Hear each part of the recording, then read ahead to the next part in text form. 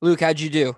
Somewhere in the middle. It came together pretty quick, but about album 7, I was kind of struggling a little bit. Looks like fuck it. I did 1. You guys can suck Yeah, it. he's like, suck a dick.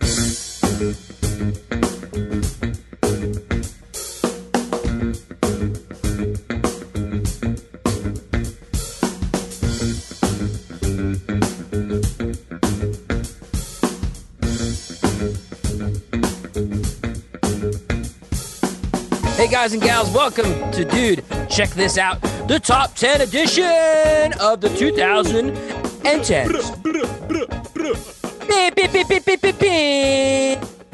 Remix. Welcome. This is the remix of the 2010s. We got Hambone Relay. We got Luke. We got Jordan. We got Mark. And I am Rob. How's everybody doing? Hey, Good. Living the dream, baby. Right. Doing well. You mean the nightmare? We're all stuck at home, quarantined, so we're doing this. Right. Yeah, it isn't. I am really missing playing live right now. I play drums in my basement all day, and I'm starting to forget what it feels like to play outside. But can you play drums at any time of the day, Rob? I can only play from till like about 8 o'clock, and then I start feeling a little weird because you can definitely hear the drums outside of my house from my basement. Yeah. Do you guys have sound problems like playing? Yeah, I can only play like 5 p.m. to 8. It kind of sucks. Wait, why? Wow, really? Well, it doesn't suck, but I have roommates and they all work from home and they have meetings and stuff. Oh, that sucks. So you're just like in the house and you can't even play guitar unless like it's unamped? Kind of, yeah. I mean, I can play softly, but if I want to do some recording, I kind of got to wait. That stinks. I it's part of having roommates. I can get away with playing my neighbor if you're looking at the front of my house, to the right of me, she's been staying in Westchester with her partner. So like they basically were like, we're gonna stay away from the city to avoid any, health issues. So she's been working from home in Westchester, like in a house with a yard and it has some space. And then to the left of me, there's technically like a weird gap between my house and like these new construction houses. Yep. And her bedroom, like my neighbor on the left, her bedroom's on the second floor. My office, like this space, is on my third floor with the amp. So I can play pretty much all day up until whenever my girlfriend wants to go to sleep, which during the week is like I would have to stop at like 10:30 at the latest, but on the weekends, like, dang, that's pretty good. Yeah, that's awesome. Yeah, I could play all day. So I've been making these like funny tracks and just like setting a tempo and just recording like a ton of fucking riffs in the same key, and then doing like virtual drum beats and like finding a groove that matches the riffs and just copy pasting a bunch of stuff. Cool. And then 2 days ago, I decided to just sit down and like power out some riffs and then add beats to it. And that's when I came up with this last tune that I'm calling it parentheses open Windows. I love it. Nice. Love it. So the song's called Windows, but I like, you've seen of like bands, they'll put like a song, it'll be called something, and then there'll be like parentheses after it. Yeah. I'm changing it. I'm putting the parentheses first. Like Voodoo Child, Slight Return. Right, exactly. Yeah, so this is, maybe I'll do another song and it'll be parentheses closed Windows. Yeah, you got to get 2 tunes out of it. Yeah, you got to open a record and then close a record. Yeah, so it's like, this is kind of like Fish does Tweezer and Tweezer Reprise, but Tweezer Reprise is in a different key. So maybe I'll do the same song, like different tempo and a different key. There you go. Nerd. But yeah, I love it. I made sure I got some fat fake drum samples for Rob to Hell yeah, to play over Dubsy. We got some new shit on the way. New songs, new originals, new covers, new everything, man. Yeah, make sure you're following Hambone Relay on Spotify. It's really easy to find. We're the only Hambone Relay, thank God. There are bands such as The Bridge, who there are about 17 bridges. I think there's actually a couple Groove Merchants, aren't there? Yeah, there are some party bands in the West Coast. Yeah, you don't have to anyone own like a copyright or some sort of like trademark to the name yet?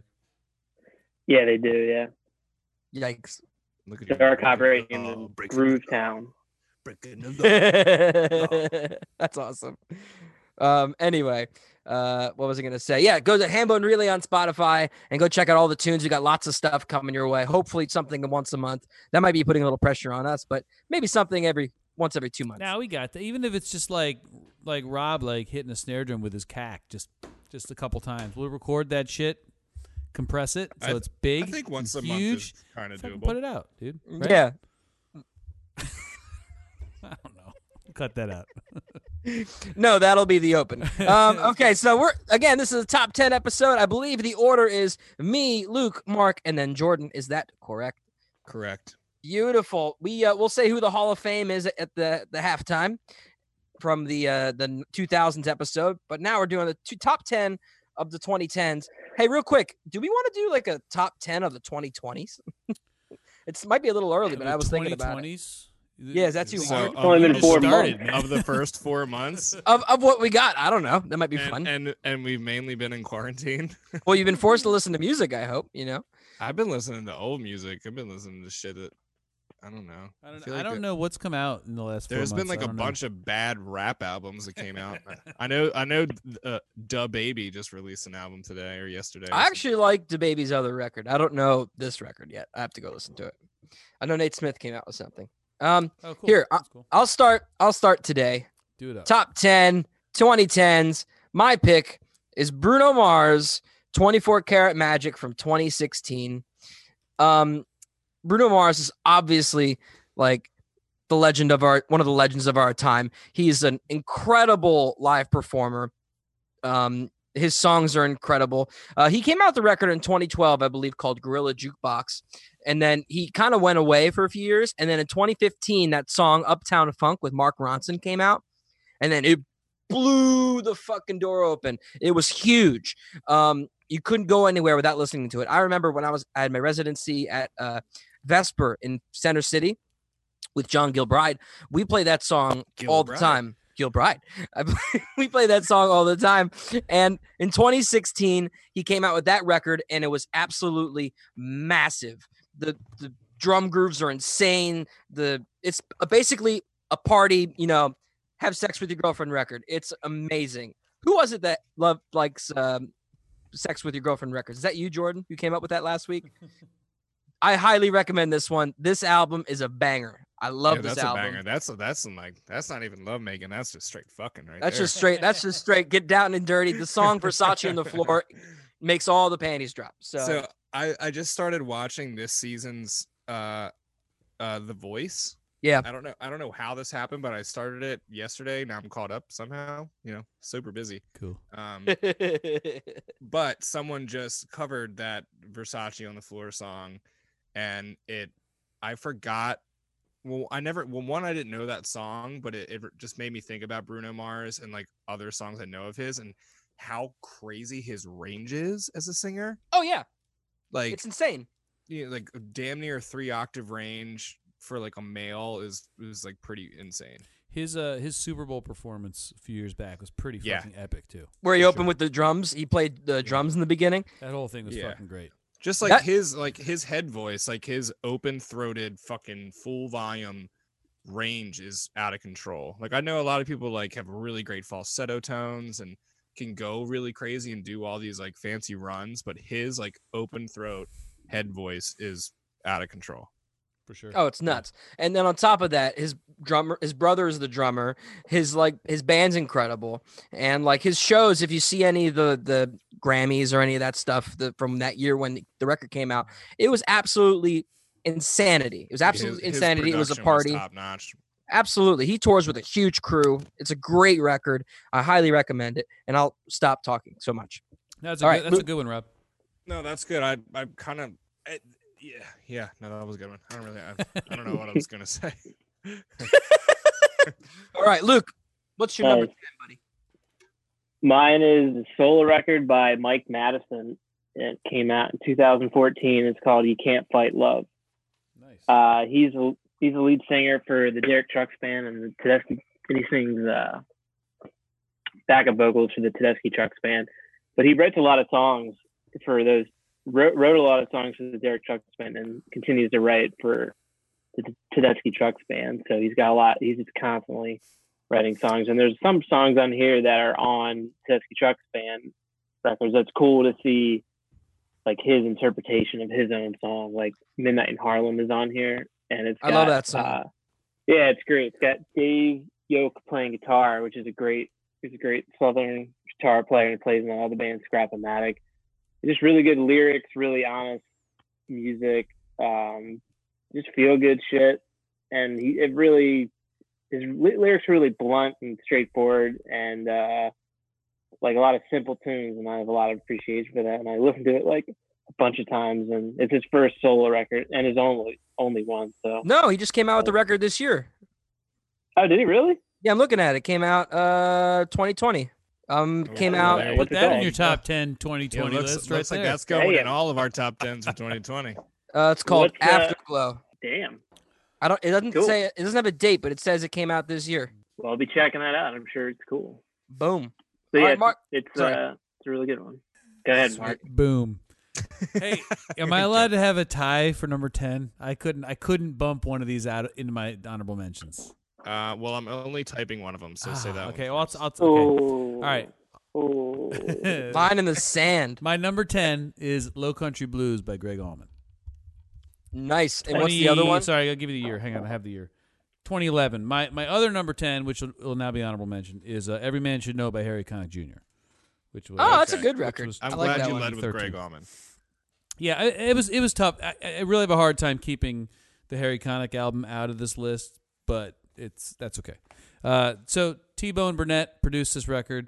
It's got Genius. a lot of it's Genius. It's a the great genius of our time. for sure. It's a great record, man. It's got a lot of classic blues tunes on it. Please Accept My Love by B.B. King is on there. What's it? Rolling Stone. Where is it? Oh, Tears, Tears, Tears is a great tune. I love this album. When this album first came out in 2011, I was on the road with a and I bought it in a record shop somewhere, and we listened to it like for a couple days straight, and it's a fucking great record. So that's my number 10. And, Sweet. Yeah. That's Definitely really got nice it. of Kenny Liner to let you listen to something like that. Well, he wasn't into Beach House yet, so it's cool. Okay. This is This is before he went. Beach. This is when he was still listening to like bluegrass and rock and roll and stuff. Okay, I guess pre Portland, Kenny was still cool. Yeah. Hold on, what's the one record band you just mentioned?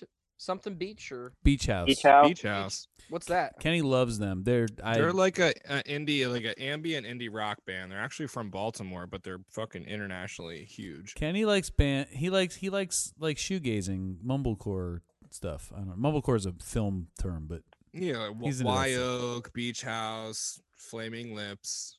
I don't know. There's a band I'm forgetting that Kenny Liner likes. Look how many shout outs we're giving. Kenny was telling me about a band that he really likes. It's like two chicks, and the one chick plays I think guitar or keys, and the drummer chick just plays a ride cymbal. That's hot. No. And I'm No. like, No. like, what are you talking No. about? Or maybe she had a floor tom too. I don't remember, but like It's it wasn't a, a drum kit. It's an easy loadout. I say no. I say no to that. Anyway, that's my number 10. Low Country Blues, Greg Allman. Does That's a good Kenny one. Liner have a solo record out? He should, but he does not. No, okay. not yet. Anyway, Jordan August. Jordan August here. My number 10 is Casey Musgrave's Golden Hour Nice. from 2018. Pretty newish release. It was not her first. It was her fourth studio album, but this record took her from playing the smaller venues and still big. It was something like the 930 Club to headlining Coachella. Dude, this record's amazing. It's like it's kind of like a guilty pleasure for me because it is like pop country with like an electronic twist to it. She won Album of the Year and Best Country Album at the Grammys. It deserved Wow. it. A year after it came out. So it was like she kind of had like two releases on this album. Like it came out and she was popular, but it wasn't something crazy. And then they kind of re-put it out and it got nominated for a Grammy, and she won 2 fucking Grammys. There's some funny memes of her when she won Album of the Year because she made like a really stupid face. Oh, I haven't seen that. And they as the people, just like meme the shit out of her face. She recorded this album in a in a real studio, but it was above a stable, and all of it is owned by Sheryl Crow. So it was like she's definitely like really tied into the Nashville crowd. Her husband is a really good musician. Yeah, he's a singer-songwriter, right? Like a little like sleepier stuff. Yeah, and really kind of, I mean, she talks about like getting high and like like fucked up and stuff like that, but her Yeah, I think we talked about this before. I think you showed me him. Yeah, Rustin Kelly. Yeah. And he's considered country, but it's still like singer-songwriter, more on the indie side, but he's got like a little bit of twang to his stuff. He's really good too. But yeah, Casey Musgrave's Golden Hour, fucking High Horse, that song is like, that's my, like, when I go on my bike ride, I fucking put my headphones in. It's the first song I put on, and it's like, oh, it's got a great tempo, great groove for sure. It's got like kind of like a disco thing going on. It really it does it for me. If I can hop on to that, this is the album that I put on when I need to like calm down, when I'm like overthinking everything. This is like a simple record, but it feels so good. The first song, Slow Burn, is like the song I always put on in the shower. Well, there's a lot of like slow and like mid to down tempo songs on it too. So yeah, like I totally agree with you as it being like a calming record. It's soothing. And like the instrumentation for her band is really cool. Her keyboard player is actually a super talented and trained cello player, and he used to play with Sarah Jarosz, who's like a bluegrass musician. So like he's playing kind of like synthy, ethereal lines on the keyboard, but he can also like sit down and like through effects pedals and a pedal board does like crazy long droney notes in the background of a lot of live stuff. So and she's super hot. She is super hot. All right, that's my number 10. Sick. All right, this is Rob Tate here. Rob Tate. This is Rob Tate. Rob motherfucking Tate. I have a band in mind, but I couldn't pick which record, so I just picked this one. Wolfpack's The Beautiful Game. Yeah. Nice. This is the record that they were already blowing up on YouTube and stuff, but this is the album that like really got like people talking about them. And it has like Animal Spirits on it, which is a big song. Dean Town, which every bass player plays now. Conscious Club. And then like the song Cory Wong, which is just like a funkiest like guitar riff like ever. It's great. It's like how funk should become pop. It's fun. It's a party. It's a jam. Their EPs, they had like 4 EPs before this album came out.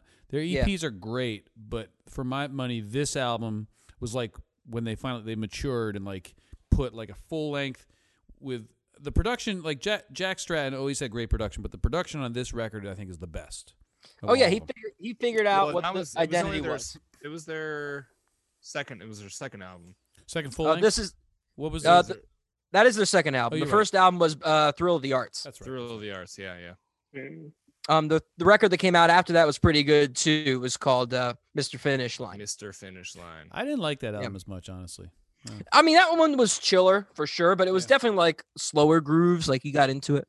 Sure. But like all in all, a great album. Some great songs on there. I agree. I highly dig it. It's a good one. Hell yeah. I mean, it's all the vibes. Luke. This record was when I got to number 7, was having trouble picking anymore. And I actually just listened to this for the first time last week. And I thought it was amazing. So I threw it on there. It's Bill Frisell and Thomas Morgan. Epistrophe is the name of the record. I know this one. Is that a Monk tune? Yeah. Epistrophe? Yeah. It came out in 2019. And it's just a guitar and bass duo live at the Village Vanguard. I don't know. I remember I put it on and just immediately when you put it on, you're kind of transported into like To me, it felt like you're in like a dark jazz hall, which I guess it is. When you're like a small club, but it just really like lured me in. And I thought, the playing is so expressive, and it's like a lot of bouncing back and forth in just like a really, really expressive, beautiful way. So, and he also, go ahead. Go ahead. I was just gonna say that there's a lot of great standards on this record. I'm looking at it now. Yeah. He also plays "Save the Last Dance" for me, and I was listening to it, and I was like, "Oh shit, I know this tune." But I love the way he plays these like simple folk tunes or old pop tunes or whatever you would call that. He plays the melody just beautifully, but then adds his like different colors and his vibe to it, and just is why I love him. It's a really, really good record. Bill Frisell's the man. And what's the gentleman's name that also plays in that record? Thomas Morgan, the bass player. Yeah, do you know any of his stuff? I just knew him from this record, and then I started looking him up, and he seems like he's pretty well established and has been in the scene. He has done some other duo stuff with Bill Frisell in the past, but I know him just from this. Cool. Mark Brown, number 9. I got Lake Street Dive, Free Yourself Up. Oh, nice. I forgot about them. 2018. So, actually, Kenny Liner turned me on to Lake Street Dive years ago. Probably because the chick was hot. And then also, I want to run away with Rachel Price. Yeah, she's smoking. She's great. So is the bass player. They're both hot. I want to have a 3-way with them. But the bass player, she writes all the music. She does. Bridget Kearney, right? Yeah, Bridget. She writes all the music for all the stuff. This record, I love this record and Side Pony, but this record for me has more tunes that I can walk away singing. Like, of course, Good Kisser, Baby Don't Leave Me Alone with My Thoughts, Shame, Shame, Shame. Like, it's a fucking great record, and I have it on vinyl, and I listen to it all the time. So, thank you, Kenny Liner. Yeah, the song "Bad Self Portraits." That was like, from a lyrical standpoint, that was like one of those phrases that I just thought was so genius. Yeah, and like even though they had a great melody and all the great music, it could have been whatever but with that fucking that lyric is so good. That lyric is so genius. It's one of those things you're like, how did I not think about that? How did I not write that? Their songwriting is incredible, and their musicianship is awesome. And I mean, they're all Berkeley kids, yeah, and graduates. Where there's a lot of bands that that went to music school and didn't graduate. Well, the thing with Berkeley, a lot of people go to Berkeley just to get something out of it and then dip out because it's too expensive. Yeah, it's like why the homies in Dopapod, all the musicians went to Berkeley, but none of them graduated with a degree. But their sound guy is the only one that graduated. That's funny. And now he's a light guy and a sound guy simultaneously. Wow. And I wonder if he gets paid more. Dopapod I would think you would get paid double, right? That's what I'm thinking. I mean, I play bass in Oregon. I don't get paid double. What the fuck, guys? Come on. Hey, settle. Hey, but you get double the ladies, bro. You get double the ladies. Yeah. But yeah, I mean, those Berkeley kids, man, they get. I think you're right. They get something and then they're like, okay. I heard from my private teacher when I was a kid that Berkeley was known for taking every freshman into the school, and then if you didn't make the mark at the end of freshman year, they just cut you. They wanted your money. Sure, I believe that. Was the story that I was told. It's so freaking expensive. I auditioned there, and we went up to visit the school, and they're like, yeah, cool, great. You sound great. It's awesome, cool. Oh, and you're gonna have to get an apartment in Boston because there's no housing, which is like no one can afford. Wait, they don't have dorms? They have one building, and there's a waiting list. So freshmen rarely ever get a dorm room. It's always upperclassmen. That's insane. So wow. They were like, hey, good luck finding an apartment in Boston. And I was like, fuck that. Good luck getting my money. You end up living in fucking Rhode Island and taking a train. Yeah, right. I also Rob, what do you mean they get cut? So they have a thing called juries, at the end of every year. And at the beginning of the year, you get a book of things you have to know by the end of the year. And then when the end of the year comes, you do juries where you have all your teachers sitting in a room, whoever it is, like a panel, like a jury, and you have to play those things. If you do not play sufficiently enough or don't pass, you get kicked out of the school. Or at least that's how. Like reapply Yeah, it's kind of reapply like every year, repass. Well, you got to, same thing with all music schools. Like you are, so we had to do that every year. You have to pass the freshman year to get to the sophomore year. It happens with every music school, but they just straight up take everyone that applies and then they cut everyone. Yeah. It doesn't make a certain level, but they make so much money off those freshmen. It's insane. They want, everyone wants to go to Berkeley, and then once you get there, you realize like you're probably not cut out for this. But they got my money. The fuck, you know what I mean? They take your money, and then you're like, peace. Yeah, they know you're not good enough, but Right. they'll happily take your bread. Yeah. It's kind of honestly, man. I mean, you got to be close to being good enough because you got to figure a lot of people apply. Yeah, but I think they can. I mean, they'll straight up tell you like there's nowhere for you to live, but we'll take you.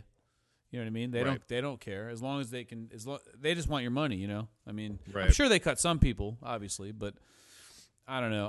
I'm glad I didn't go to Berkeley. I have a couple friends who went there, and I feel like they're like machines now musically. You know what I mean? Like they have monster chops, but so who cares?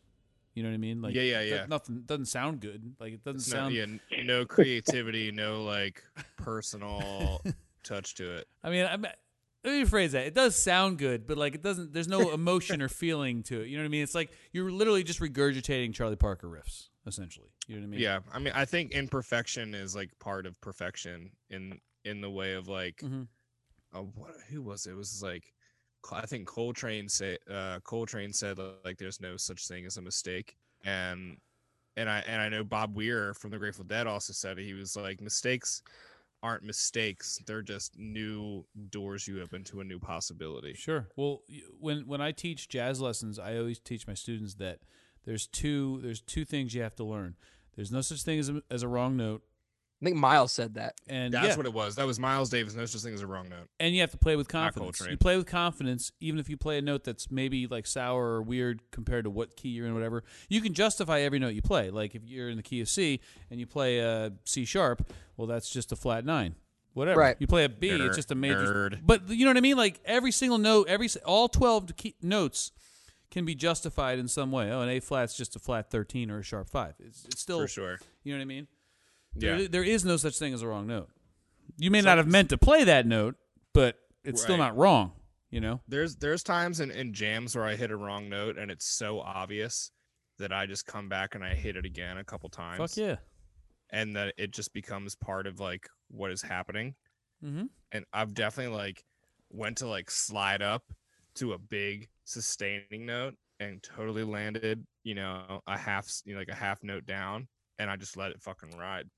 Fuck it, dude. It's just like it's just so sour, and everyone's like everyone in the audience, even like not a musician, is just like and then eventually you slide up into that note, you're like, but you know it's cool too, right? When you hit a sour note and then you own it, you fucking own it, and then you resolve it in the next chord to a note that's in that chord. It's like yeah, exactly. Yeah. I knew exactly what I was doing the whole fucking time. Yeah, it's definitely like a fake it till you make it thing. But I mean, I definitely didn't mean to do it. I just fucking did it, and I didn't care. There have been a couple of moments, Rob, recently where we've been on gigs, and I've like done like a swell, and we're in like the key of C, and I hit like a tritone, like an F sharp, and you look at me like we're like, ugh, like, what was that, dude? And then I'm just like, oh, guilty. Whatever. We'll stay there for one more measure, But what'll happen is I'm like grooving and then like listening to you, and then all of a sudden that note pops up and my whole body just convulses, just like, like, I mean, I'm paying attention now. Like, right. I'm just doing it to get your attention, bro. That's what it was. The tritone gets my attention. That's right. Anyway, Jordan August, what's your number 9? My number 9 is Adele 21. Good choice. Why is that your choice? It was her second studio album, but I mean that song "Rolling in the Deep" like really like kind of brought back like big female vocalists. I think, like this wasn't about the band. This was really like only about her and like these vocals and her story, especially like the story of this album is really cool. What's the story? She had like I don't think it was like a divorce, but like a breakup. She just had like a really bad breakup, and she just wrote like all the lyrics about this man and her emotions, feeling of this man, and like how it all happened. Mhm. And I love like fucking good, sad lyrical content. That's like pretty much what all my songs are about. I'll write an upbeat song, it'll just be really fucking sad, Nice. And she is co-write on.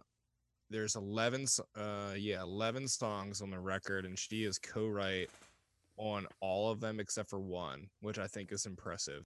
She changed one word per song, like Glenn Frey used to do from the Eagles. Right? Yeah. I'm kidding. Rick Rubin produced a bunch of songs on that's this cool. record. I love He's Rick the Rubin. best. He's great. Yeah, he produced 4 songs on the record. It had 4 number 1 hits. There were like some B-sides that were only released in like Japan, and then like another one that was only released in the UK, and then an iTunes bonus track, yada yada yada. Like it was just a really like smart release.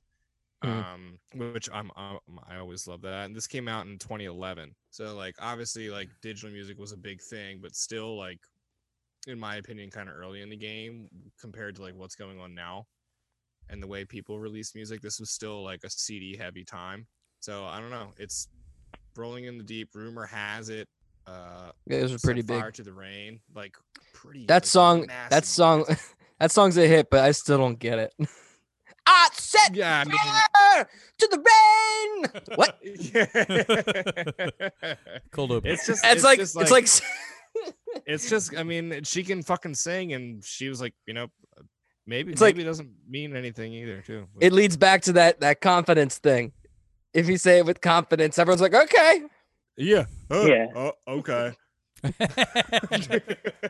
You sound real I nice. wish- I don't know what you're I saying. wish we were Okay. filming this right now.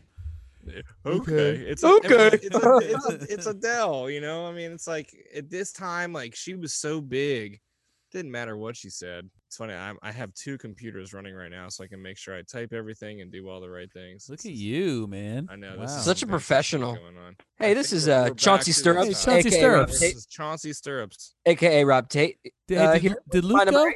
Did Luke go already? Yeah. I'm after Rob. Oh, sorry, my bad. I'll shut God. up. I'll shut up now. Okay. No, my number 8 from the year 2018 is by Brandy Carlisle. Last name spelled Carlile. The album is called By the Way, I Forgive You. This album was presented on XPN. Shout out to WXPN 88.5, giving us some love. They played her song, The Joke. And at first, I caught the end of it.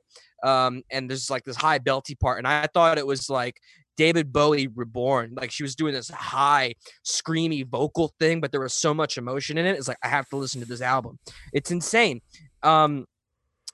She didn't win Album of the Year, but she did get a Grammy for By the Way, I Forgive You. It might have been for, maybe she was nominated for Song of the Year. Jordan, can you look that up? I feel like you'll get there faster than I I'm will. looking at it.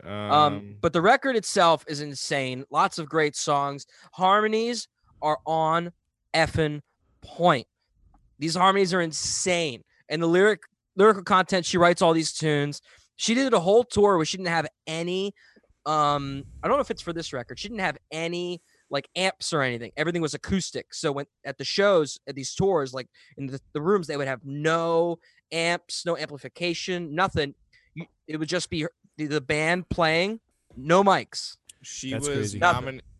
This song was nominated in 4 categories in the 2018, the 61st annual Grammys. Record of the Year, Song of the Year, Best American Roots Song, and Best American Roots Performance. She's insane. So And then also, sorry. So And in 2019, it debuted #1 on Billboard for hot rock songs. says she got the most nominations for a female artist too. That's She's crazy. In insane. history, yeah. She also has these twins that are in her band that sing perfect harmonies with each other. They're amazing. I photographed Brandy Carlisle. It was like, one of the best shows I had ever fucking seen. Oh, it's insane. It's absolutely insane. I love her. And this is off of By the Way I Forgive You. Yeah, that's the record. Yeah, By the Way I Forgive You. Yeah. Yeah. The song was the joke. It's just, yeah, it made me cry. It was so beautiful. It's so good. And the drums are clutch. She's a powerful woman, and the twins are like almost like this gimmick in the band, but they're so fucking talented. Oh, they're insane. Absolutely insane. It's kind of crazy, and she's a badass. When I photographed her here in Philly at the Man, she was like, right when she came out, like she played like 2 or 3 songs, and she was like, tonight's a big night. I'm like looking at my boss. I'm like, what do you mean? It's just another fucking night. It's like Thursday in Philly. Like what do you mean? Not to like degrade her by any means. I was like, what do you mean? This is just like, this is another show on your tour. Like you're playing Madison Square Garden in like 3 nights. And she had Willie Nelson's son, Lucas Nelson, came out as a special guest. Like boom. That's hey, awesome. And we were like, what the fuck? And Zach Brown was playing at BB&T over in Camden, New Jersey, and Lucas Nelson and Promise to the Real was the opener. And she's like buddies with Lucas and like texted him, was like, hey, come sit in with me. And literally he got off stage opening for Zach Brown, jumped in a Man Center van, got driven all the way from the fucking east, New Jersey on the east side of Philly, all the way to the West Philly. Wow. And got out of the van with his guitar, came in and plugged in, was ready, and sat in for 2 songs, and just like cool. Crushed like it. did his thing. And she was just so humble and thankful, and it made me re-listen to her music and give so much respect for what her purpose is as a musician, as a powerful woman, and like what she's trying to do for the world. Like right now, she's badass. Great songwriter. Great songwriter. Yeah, and that's my number 8. Luke, take it away. Sweet.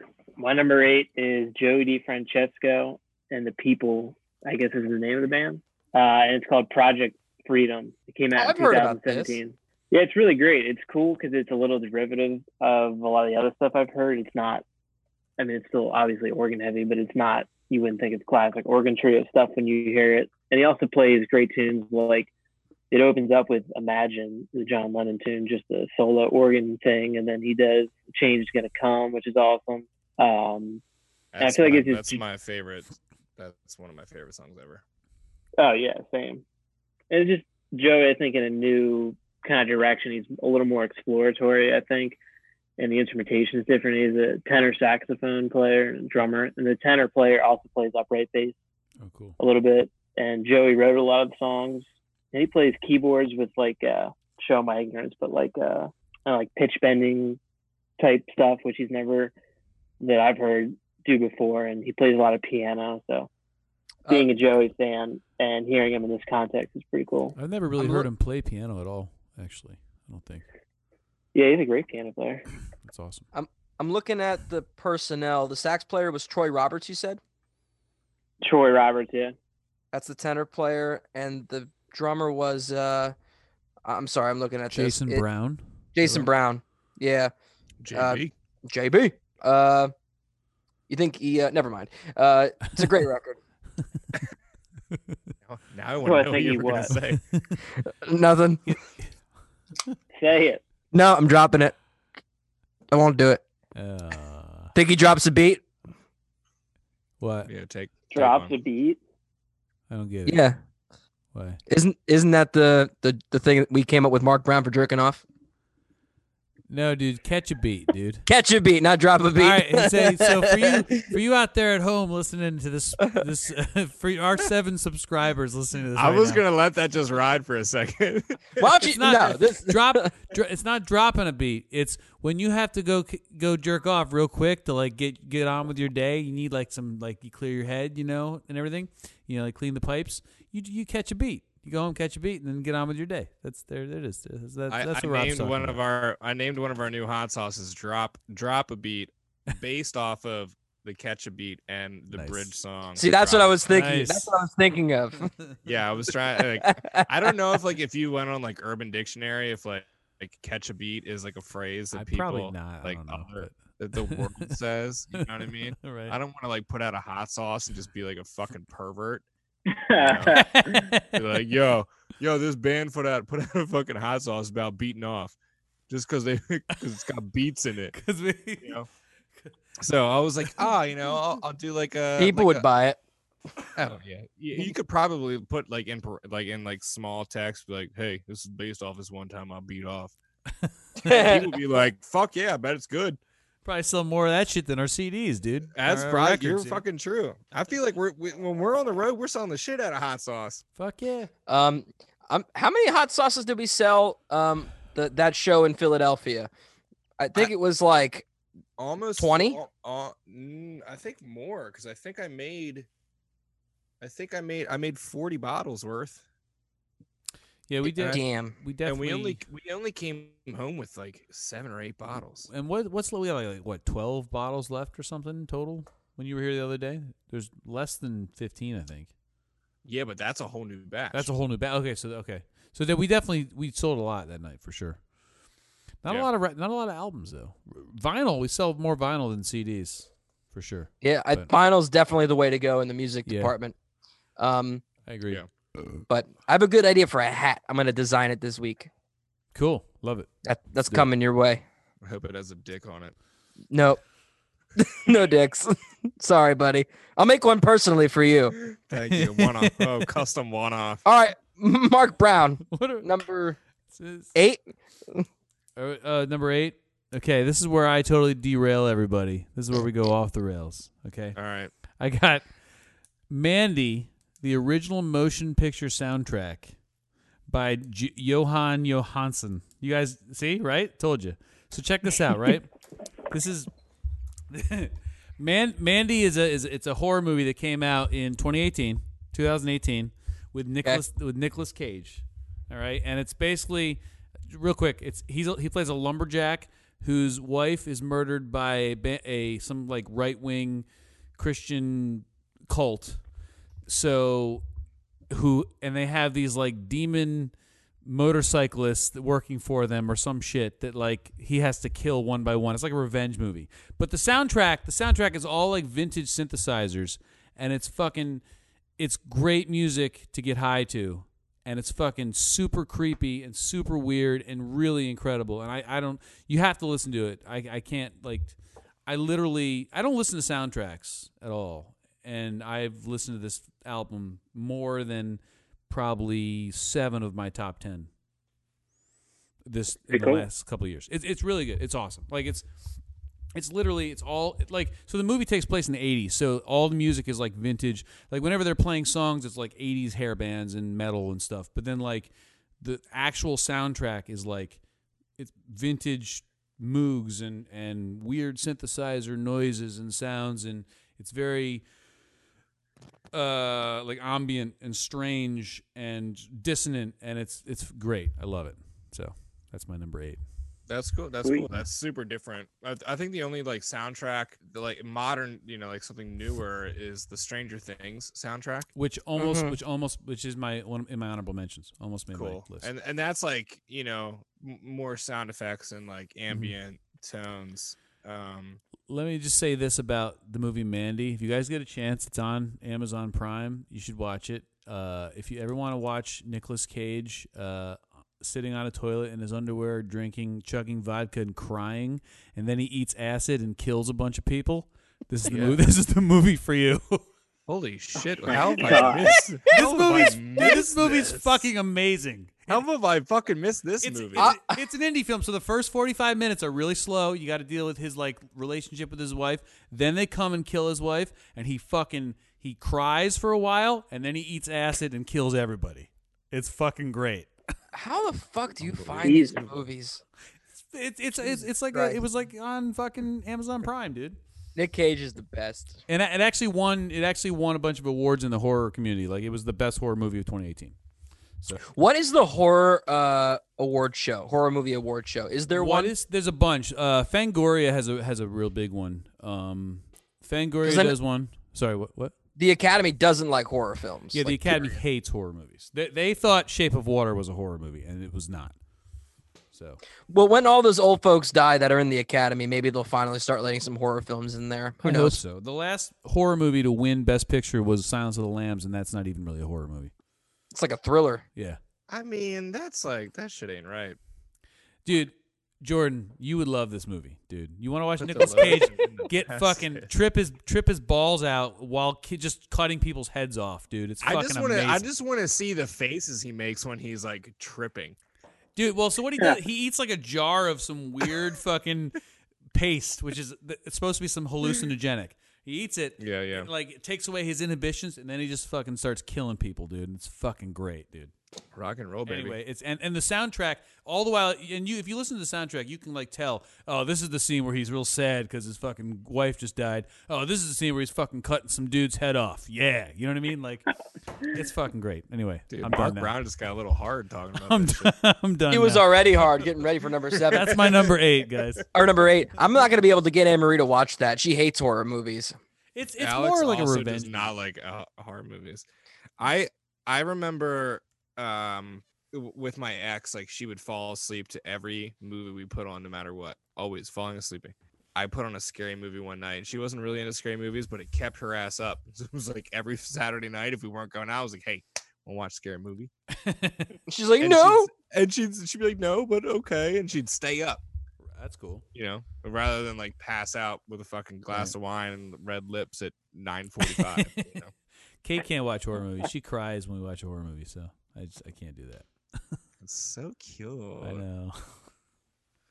Anyway, that's my number 8, guys. Mandy, this original motion picture. All right, my number 8, Jordan August, Kamasi Washington, the epic from 2015. Do you guys know Kamasi Washington? I do. I do. I feel like he's, you know, kind of like maybe our like generations like Curtis Mayfield, or maybe not quite that, but he's like kind of bringing jazz back into the front of things. This record got a lot of mentions from The Guardian, from Pitchfork, from Rough Trade, Studio Gum, The Wire. Rolling Stone said it was one of the best 100 albums of the 2010s. He's so cool live. He's super honest in his playing. His writing is kind of crazy. It's not like something that most people are going to see. He's on a really cool record label called Brain Feeder that is hosting a lot of like other, like a lot of ambient bands, which I don't understand that shit, but I'm all about it. I like making loops to add to songs, like ambient loops. There's people that are out there just fucking doing a show, just like doing ambient shit, and I think that's cool. That's cool. And this record label, like, it was like, cool, we'll give you money. But Kamasi Washington, he's been an artist at large, a bunch of stuff, like on Jam Cruise, at Locken Festival. He's just a badass. I feel like he really kind of didn't give a shit when he wrote the record. Like, he wasn't trying to be anybody. He wasn't trying to please anybody. He wrote the music that he felt deep down in his soul, and I think the record shows it. And it made my list. That's Nice. awesome. Yeah. Which record was it? The Epic. Okay, adding it to my listen. I think it was his second. I think it was his second record. Oh no, it was his debut studio album. Was he? Do you know if he was in a band before that, or that's like his first album? This is just him. This is his shit. Yeah. Oh, okay. 173 minutes.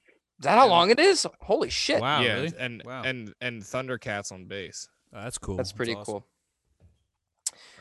Hell And yeah. he's got some vocalists on a couple tunes, but nothing crazy. But it's really like pretty avant-garde, like modern day jazz that you can dance to. Kamasi Washington has been on tour in the same markets we were on tour in a couple times, and they said people would always say like, "Oh, Kamasi was here like last week and sat in with somebody at like Carey Street Cafe in Richmond in like random places." He's big, man. I hope that we get to play with him sometime. Yeah, I mean he was number 6 position in Heat Seekers on Billboard. He was number 3 on jazz albums and on Billboard.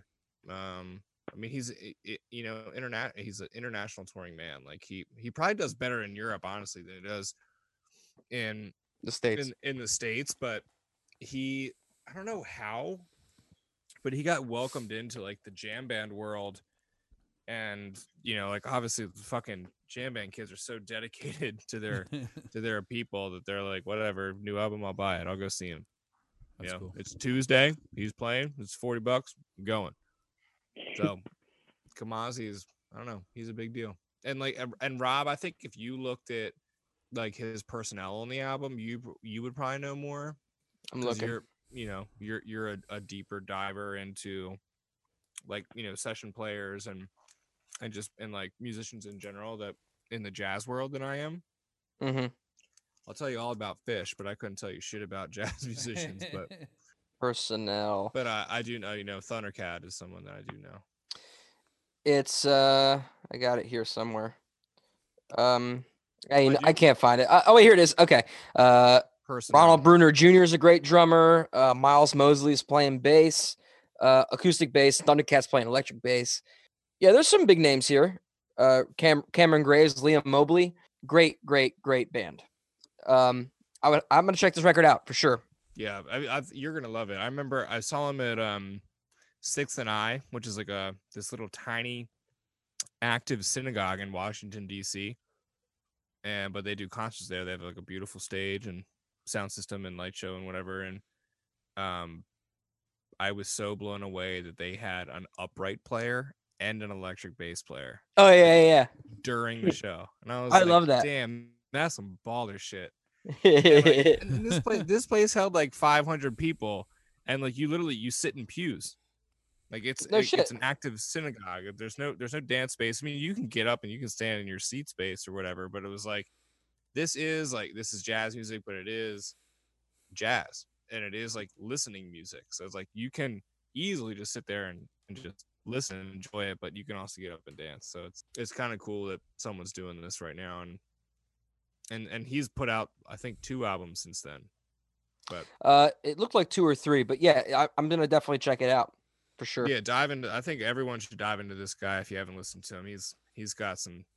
He takes like the idea of like riffs, the way we're playing riffs and writing riffs for this band, and like really putting like the classic twist on it.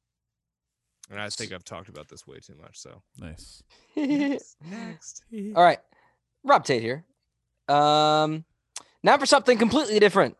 Number 7, the beginning of the 7s. My number 7 is Ray LaMontagne's God Willing, the Creek Don't Rise. Oh, cool. From 2010. So I'm a big Ray LaMontagne fan. I actually forgot to mention him in the 2000s, or else his album Trouble would have made it. How did no one mention Trouble? I think I just forgot about it, but the songwriting is incredible and the drumming is fantastic. But God Willing, the Creek Don't Rise. Oh, God Willing and the Creek Don't Rise is the first album where Ray LaMontagne realized, oh, that's all it takes to produce. I can produce a record. So we got this band of like Nashville guys. They called themselves the Pariah Dogs. It's here. I got the list here somewhere. One second. It's Jennifer Condos on bass on most of the tracks. Jay Bellarose is one of my favorite drummers of all time. He played on the New Basement tapes. He's one of T-Bone Burnett's first call guys. Oh, that's your boy. You love him. Oh, he's insane. He always plays like a 1920s bomber kit. Yeah, it's that huge. old bomber Cool. kit. Yeah. Eric Haywood on pedal steel, Greg Leese on electric guitar, and like a lot of other players. But this record he made at his barn next to his house. And I love that shit. Bands that get together for like 2 weeks and just record and write songs together. That's the way to do it. I want to do that. And like, those are my favorite records. Like, for example, Elton John's Goodbye Yellow Brick Road. This album, there's a couple Springsteen records. Like the band had the Big Pink. Yeah. Right.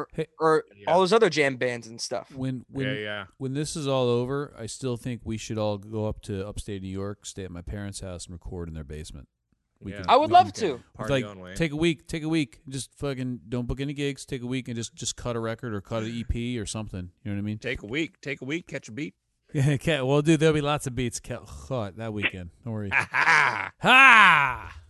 Anyway. I'm gonna be at the motel down the hill, and you guys have fun. Just saying, I think that'd be a good way to write and record, though. Just like all live together for a week, you know.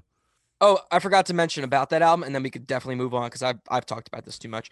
This album was nominated for 2 Grammy Awards in 2010, Best Contemporary Folk Album, and which it won, and the song "Beg, Steal or Borrow" was nominated for Song of the Year. And I'm done. I feel every record he puts out, he's always got something like really dope on it.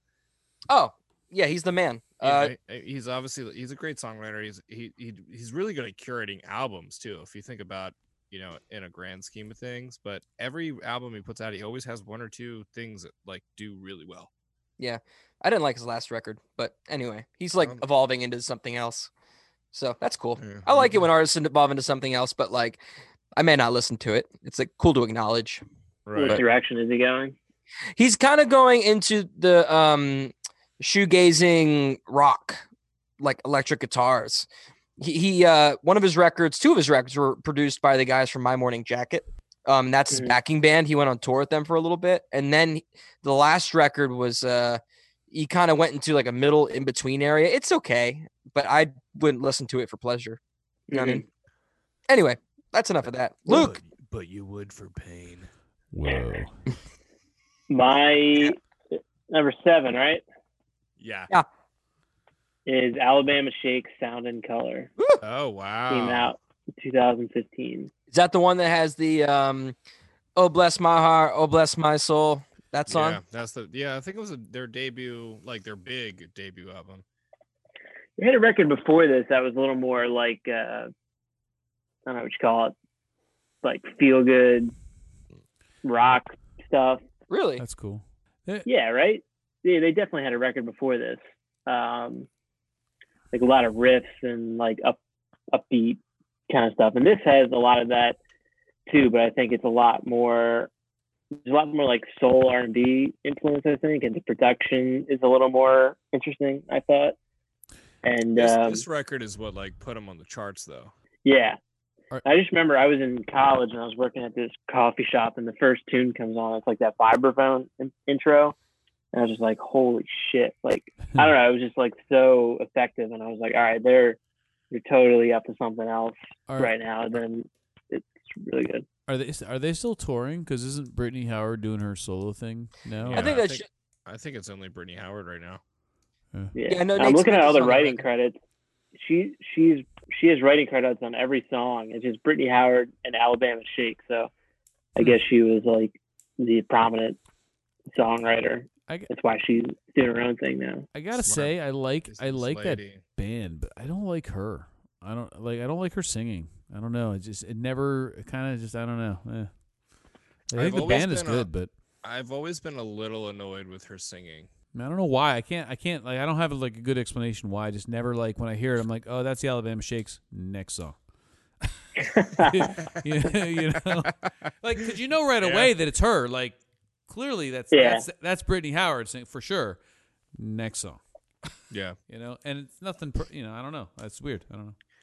I do think that like the Alabama Shakes featuring Brittany Howard, I think is what it's going to end up being. But I liked that sound better than the Brittany Howard like solo record and tour. Same. I think it went too far her direction. Yeah, they really went like too far left or too far right, whatever direction she was going. Like indie can only be so indie. Don't try to be like that weird. Just be you.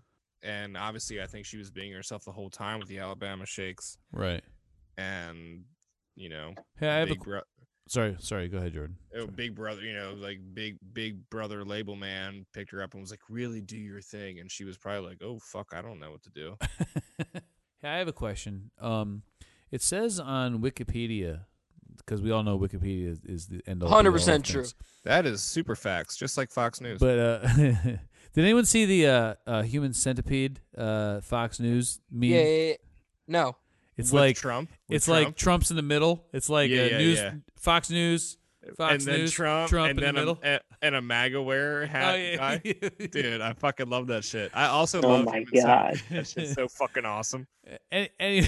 Anyway, my question is this: it says for the Alabama Shakes, it says wait, so you just referenced that for like no reason? Hold on. Well, no, because why did I think of that? Somebody. I don't fucking know. Oh, I because don't you know. brought up Fox News, and I thought of the meme. Because I'm always thinking about people having their face sewed to someone's asshole, dude. Come on. Who doesn't think? By the way, shit's so Luke, if fucking you haven't crazy. seen The Human Centipede, I recommend it, bro. Dude, I've seen it. You have or haven't? It's pretty awesome. I watched it with my girlfriend I had in college, and she made me turn it off. I remember that she went to sleep, and I finished it. Oh man, Look- have you watched all of them though? No, Stop dude. after One the was- first one, dude. Stop. one was I've seen enough. them all. I've seen them all. Dude, but stop after the second first one. is so fucked up. They're That How do they that take it shit to the is- next level? But yeah, the third one is like stupid and cheesy, but the second one, that shit made me fucking like my stomach churn. That shit was fucked up. Really? Just the look on that chick's face when the Asian dude shits in her mouth, dude, is in the first one. Is Classic. like, oh my god. Classic. I've never Dude. seen it, so I've drawn so many human centipede in my old job when I was back in Baltimore. I would draw fucking dicks all the time on little pieces of paper, and I'd put them all over the whole fucking building. Nice. And people would like open up a drawer to get something and be like, "God damn it, Jordan, there's a dick in here."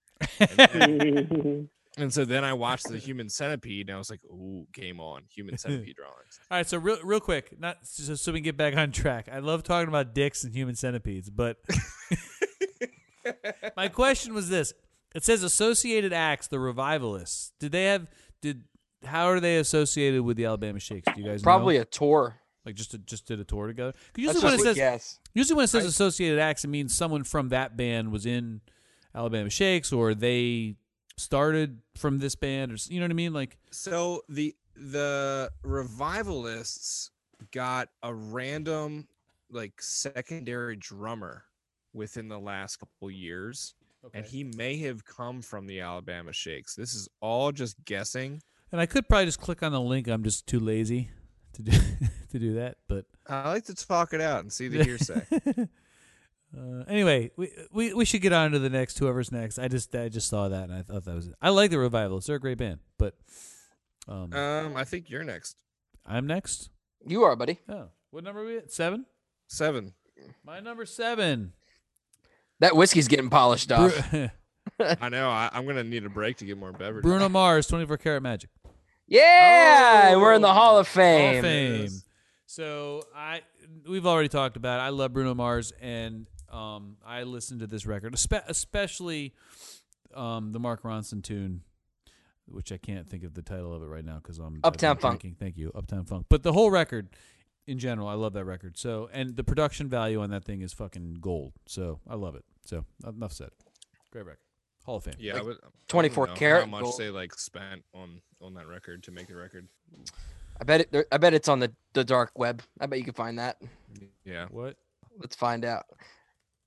Actually, Jordan, I can hear Jordan typing. So go ahead, or somebody's I'm not- typing. That was me. typing. I was I'm typing aggressively. Sorry.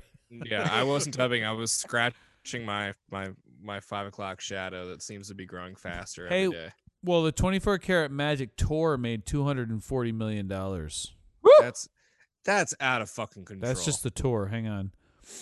How much money does Bruno? Oh, here you go. Bruno Mars makes $950,000 per show. Oh my fucking god! buddy. Damn, I'm in the wrong business. Fuck Right? y'all. I'm out. I'm out. See you later. Anyway, let's go on. Who's next? I think I am. You are, buddy. Where are we at here? Number 7. 7. Chris Jacobs, Dust to Gold. Whoa! I knew it had to make it in there somewhere. I mean, I could have made an honorable mention, but honestly, as a guitar player, as a songwriter, Chris Jacobs has been my biggest inspiration since I was like an adult. Yeah. I remember the first time I saw him play, I was like 18 or 19 years old. Mark, you weren't even in the band yet. I was tripping on mushrooms. I had never seen the band before. A friend brought me. He was like, "Hey, got this extra ticket. It's Thanksgiving Eve. Let's eat some mushrooms. Go see this band. It's free. Cool. Let's go." And the bridge blew my mind. And Chris Jacobs for sure. And I've obviously like went from being like a fan to a photographer to a tech to a friend, still a tech. This record, Dust to Gold, the track Devil or Jesse James, Hallelujah Hustler. It's hard to say. Dude, Delivery Man. Fucking Delivery Jack Man. Whistle and the Hammer, Delivery Man. That's my shit. Dude, Bone Digger, Yeah, like dude. Green The Sky. whole record's incredible. Yeah. Green Fuck Sky yeah. Bluegrass is playing Bone Digger. That's cool. Little Dreamer, Leaving Charm City. I mean, there's just like so many good songs from this. And Actually, you have the right. You probably have the answer to this. How long was he writing for this album? Because I feel like every song's almost it could be a hit. Like every song's written incredibly. not long, because he had a record right before this that That Songs for he- Cats and Dogs. Songs for Cats and Dogs was before this, but that was like 2 years before. So I would say 2 years. Okay, because this is the one that he came out with. It was just under his name. It wasn't Chris Jacobs' band. It was just Chris Jacobs. Yeah, the branding changed, and the fucking artwork is dope. And the band homie- changed too. The band changed to a full touring band. The album before was like kind of all the friends. It was the drummer Mike Gambone from The Bridge, Dave Hadley on pedal steel, who's in the Bumper Jacksons, which is a touring band out of Baltimore. Ed Huff was on drums. Wait, hold on. We've opened for the Bumper Jacksons. Yeah, he was there too. Oh, Yeah. I didn't meet him. Yeah, I've done a couple cool like bluegrass gigs with Dave Hadley too on pedal steel. He's a baller player. He's a good player. Good, cool dude too. He's a really humble dude. He's an older guy, and he just wants to play. Yep. Dragonfly, that was on that record, right? Yeah. Yes. Yeah, I'm pretty sure it was. I just listened to it the other day. It's like Redbone and Dragonfly. Cats and Dogs. It was on the Cats and Dogs album. I was like Dust and Gold. No, Who played yeah, bass? Was it Jake Leckie playing bass in that it was album? Jake Leckie. Yeah, He's in California now, right? I think. he moved out to California. Now I think he's living in Brooklyn. He's back in New York. Good player, Yeah. good upright player. But yeah, I mean, Chris is always like, he always knew what he wanted. He still knows what he wants. He's got like such a good head on his shoulders. He's the biggest inspiration in my playing. And kind of like an inspiration is like just being a fucking good dude. He's been a big influence on me since my first time seeing him when I was tripping balls. But He's a good dude, man. When I first met him, I was very intimidated by him because he's tall. He's like 6'2" or 3", and he's like very, 6'3". You know, fucking big, hairy, sweaty, dominant man. He gives you this scowl if you do something he doesn't like. But like, dude, he's like a sweetheart, man. He's and he's a hell of a musician too, for sure. Yeah. He's taking good care of me too. As a musician and as a photographer, Chris Jacobs has always been, right there to help me out when I need it, when I don't need it. He's a great friend, Sure, a good client, a good musician, a good songwriter, a good father, family great poker man. player. I hear. He's a really good poker player. That's how he met Ivan Neville. That's right. Yeah. What? At We should Harris. have Chris. We should have Chris Jacobs on. We should do a podcast with Chris Jacobs. We should actually. We've been talking about bringing him on anyway. We should definitely do that for sure. So, but yeah, this record, great record. So many good songs, upbeat, slow songs, acoustic, electric, all the stuff with the good band. There's no way I could not put this on my top 10. Not just for myself, but for everybody should know it. It's a good record. hell yeah, It is a I good feel like record. I'm talking way too much about my records. it's cool. Well, It's let's okay. go on. All right, next? number 6. This is Rob Tate here with his number 6. Now for something completely different. Kanye West's "My Beautiful Dark and Twisted Fantasy" came out in 2010. So this record's interesting for my timeline because it's right when I was getting ready to go into my last year of college, and it doesn't quite fit my mold. I was playing a lot of big band music, but it came out as a movie. Like 4 songs were released on the same day, and it was like a mini movie, and it caught my attention so much because of the imagery that came out. This album came out right after, or a year and a half after, the Taylor Swift thing, where he interrupts Taylor Swift and all that Oh yeah. jazz. And then he just stopped recording because of the backlash. He went to Hawaii and like shunned himself from the world. And then he recorded this album, and it's just the biggest fuck you to everybody and materialism, the net news, and like all this shit about running away. It's a great record. Great melodies, great drum grooves, and great like hip hop rappers, not like, derogatory shit or like gangs or anything shitty. This is actually meaningful topics, like talking about your girl or talking about running away with your girl or like family, things like that. Check out this album. It's fantastic. There are too many people like that are on this record to name them all, but like this is an amazing record. Kanye produced the whole thing. He has a lot of songwriters. He's like he might take the record for most songwriters per album. I mean, I could see that for sure. It's like him or Beyonce. It's one or the other. It's like I mean, they got the money, right? Yeah. But this record was just huge in 2010. This was the record. In fact, you know what? It dropped. Somebody found it and dropped it illegally, and then Kanye was so spiteful that he went and like remixed it, added shit, and took some shit away, and then like re-released the record as Fuck his. him. That's a boss move. Like 2 weeks later, a week later, it was insane. That's a boss move. Damn. I like that. But that record has like that song "No One Man Should Have All That Power" and like a bunch of other songs. It's a great album, and I'm done talking about it. Is he still a big Donald Trump guy? Yes. I don't know. Really? I would assume so. David Letterman kind of called him out on his show on Netflix. Kanye just seems like full of shit.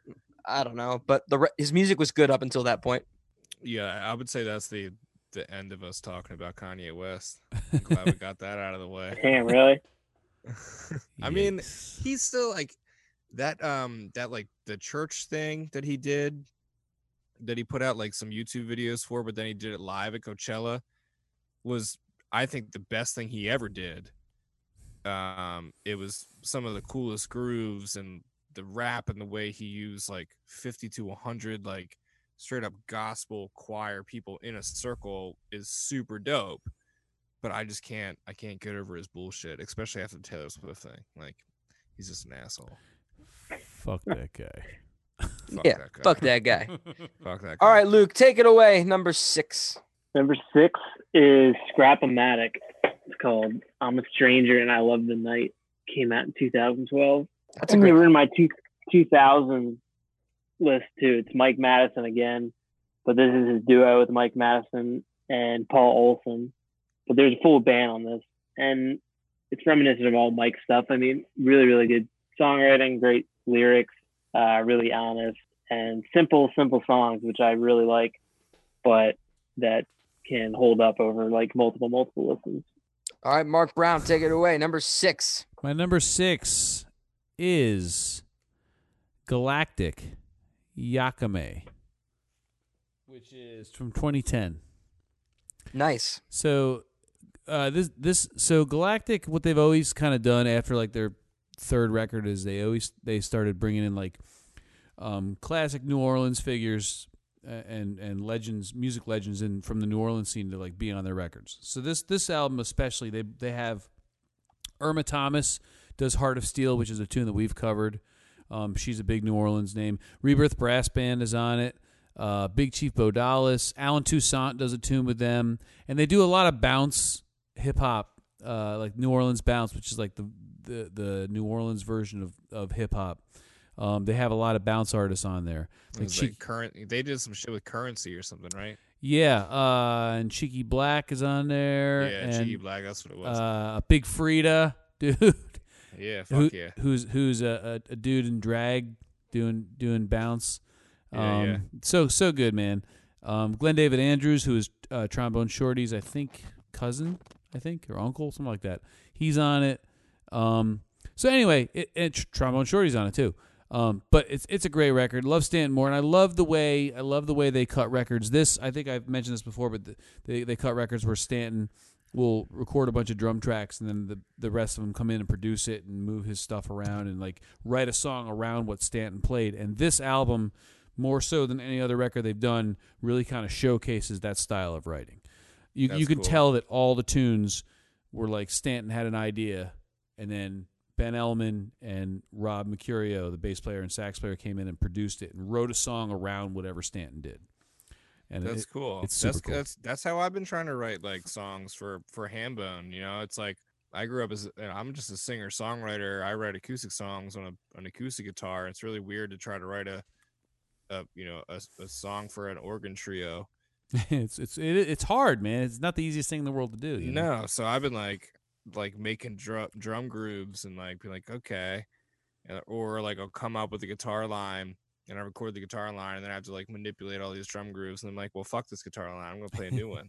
So I didn't know that about that Galactic album, but that's really cool. So it's kind of been my approach to writing, you know, for Hambone in this weird quarantine place where we can't all just like sit down and shed riffs with each other. It's kind of cool. Like when the Bridge was on the road, we toured with Galactic for a week and we talked to Ben Ellman, the sax player, and he produces a lot of the records. And he was telling us that he was like, a lot of times Stanton plays with like 700 bands, so he can't come in and cut a record for a month with us. So he comes in for like a weekend and lays down a bunch of, I've been working on this groove in 5. Here it is. And then him and Rob Mercurio, the bass player, just take it and they create a song out of whatever he recorded. That's crazy. It's kind of cool. And then you know, when they go on tour, they rehearse it and everything. But like, it's such a cool thing. And then with this, they bring in like Rebirth Brass Band and Alan Toussaint's on a tune, and it's so cool. So this is by far my favorite Galactic album. Was Corey Henry the trombone player, not the organ player? He was on that all over that. Yes, record, this was the era. This album came out right before the Bridge did that tour with them. So it was Corey Henry, and so it wasn't. Now they have what's his name? Shamar Allen's playing with them, the trumpet player. Yeah. But this was when Corey Henry was still in the band, the trombone player. When I saw the last time I saw Galactic was at Halloween 2018. And they did not have Corey Henry. Was it trumpet guy, Shamar Allen? Yeah. It was. He's Allen, awesome. Yeah. He's sick, but I really miss Corey show. Henry though for sure. I do. He brought like that kind of X factor. Mm-hmm. Yeah. And, like you never knew what the fuck he was gonna do. He was a good hype man too. And he would just sit. He would hold one note, like I was saying. He was like, Wah. you know, he's. I don't know if he's an original rock one note. I don't know if he's an original member, but he was one of the main dudes in Rebirth Brass Band for many years. Okay. Yeah, that's where he came from. Was Rebirth. That's cool. So. That's a fun fact. Yeah. Look at you, Mark Brown, coming with the fun facts. Yeah, dude. I know my note. Hey, by the way, it's Jazz Fest Eve, y'all. I know. Fucking Jazz Fest was supposed to start tomorrow. We're supposed to be in Nashville right now. I know, dude. What the fuck? Eating chicken. I know. Eating fucking chicken and. Well, hopefully, I'm working on this tour for this time next year, so hopefully it'll happen. Maybe next year we'll be playing Jazz Fest. Maybe. Sick. Now you're talking, brother. Anyway, so that's my number 6. Jordan, take it away. Number 6. All right, number 6. Jordan August here. The Lone Bellow debut album, self-titled, 2013. Nice. We were just talking about this one. This album. Who is it? The Lone Bellow. This record like really kind of fucked me up in like a good way. Their big the big release was called You Never Need Nobody, and I remember hearing it on the radio the first year when I started Charm City Bluegrass. That song came out. I was sitting in my truck at the festival like park. We did it at a parking lot at a brewery. I've been waiting for porta pots to be delivered. This is the night before the festival started, and they were late. Everything else was set up and ready to go. I had no porta pots. I'm there with my friend. We're sitting in the fucking truck, and we're listening to WTMD, which is like college radio for Baltimore, and the song "You Never Need Nobody" comes on, and I was like, "Damn, who wrote this song?" I know the Lone Bellow is playing it, but who the fuck wrote this song? And I was like, "Damn, this is their song. I need to know this band." And I bought their record the next day, like the morning when I had to be at the festival at like 8 a.m. and I'm like downloading it on iTunes. And it put me back into my writing game.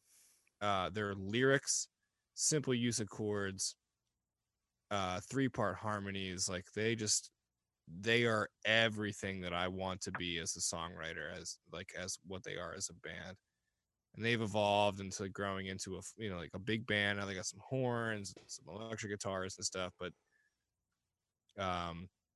Green Eyes and a Heart of Gold. You Can Be All Kinds of Emotional. Fire Red Horse. Teach Me to Know. The One You Should Have Let Go. I mean, there's so many good songs. The whole record is perfect from top to bottom. I know Rob knows The Lone Bellow, but Mark and Luke, like, if you want to listen to just some like songwriter stuff, Never heard of him. The Lone Bellow is someone to really dig into. It is very like emotional. Like they get you. They hit you in the right that places. song, Then Came the Morning. XPN's been playing it a lot. Is a great song of theirs. Not that record, I don't think, but it's a great song. Yeah, they just put out a new record too a few months ago. Then Came the Morning was the album before the newest one. So they have a new record out now. They have a horn section. It's more like electric and like, bandy. It's really cool. That's awesome. And I hired them to play Charm City Bluegrass Festival, and got to hang out and meet them and get to know them as people, and like it was really cool to see. That's dope. People that I look up to as songwriters that are just like such normal people. They brought their kids off the bus, like, oh wow, they're running around the festival before their performance and blowing bubbles with fans out in the crowd, and they're just super normal people that are just happen to be really talented. So it was really cool. That's really cool. I like that story. I'm definitely gonna check out that record. Probably in the morning. All right, that's our halfway point. We are halfway point. Pee break. Pee break. Pee break. Let's do it. Let's do it. BRB, bros. All right.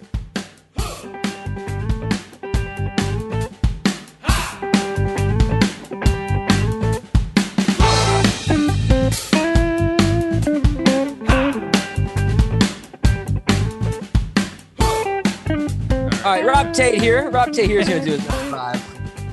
I'm not editing any of this. I'm keeping it all. And guess what? It's not fish. So my number 5 is Chris Stapleton's From A Room, Volume 1. The year was 2017 when it was released. This album was not my introduction to Chris Stapleton, but it's definitely like solidified his place in my favorite songwriters of all time. And not to mention one of my new favorite drummers who doesn't put out a lot of stuff, but Derek Mixon is an incredible drummer and percussionist. He's his primary drummer and he's amazing. His band is amazing, but Chris Stapleton works with this guitar player called Dave Cobb, and they produced the record together. I know Dave Cobb. Yeah, he produced this record. Oh, and the other one too. The other From an A Room. But this album won best country album at the CMAs and the Grammys, and it's just amazing. It made me cry. Like, there's nothing wrong with this album from top to bottom. Top to bottom. It's great songwriting. Nothing. It's like it's the perfect country album. No fat. Everything's trimmed. Which album is that? From A Room, Volume 1. Volume 1. It's the tan cover, not the red cover. I don't even like. I wouldn't even call it like a country album. Like, it's more of a soul record than a country record. He's such a soul singer. Yeah. I think the music is country, but he's such a soul singer. Like, he's got a southern drawl to him, but like, he's one of my big vocal influences. When I write songs, like, I want to write a Chris Stapleton song. I hear that in your singing. Actually, that makes a lot of sense. Like, I have a little bit of a gritty voice. I don't have a range like he does, and I definitely don't have like the soul runs, the things he can do. I think if I practiced more, I could. But Stapleton is a huge influence in my singing and songwriting, and I've never looked at him as a country guy. I think he's definitely like Chris Jacobs, where he could fit into that mold. There's a lot of genres he fits into. I totally agree. Yeah. I totally agree. And that's, I think Chris Jacobs found himself in country because he had to, like, I think you have to pick a genre. And that's, I was like, hey, Jordan August band, I'm country, but like, I'm fucking not, Yeah, You're Mhm. you're rock and roll, dude. It's just Through rock through. and roll. That's just rock and roll. I think yeah. Alarms kind of sums it up too. Alarms is a fucking straight up rock tune, man. It's just a rock and roll song, yeah. And like I've been slowly recording some new tunes, and I'm gonna send it to you guys because I want to do like maybe we can do like a 5-song Jordan August Hell yeah. thing, you Yeah. know, That'd like be cool. a Jordan Hambone Relay thing. I'm in.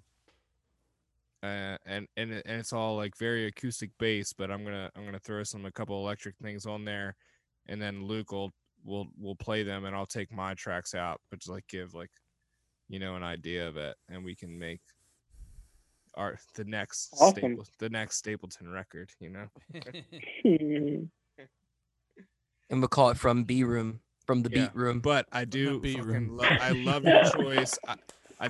That's in my honorable mentions. I think you did a really good job putting that in your top 10. I totally support it.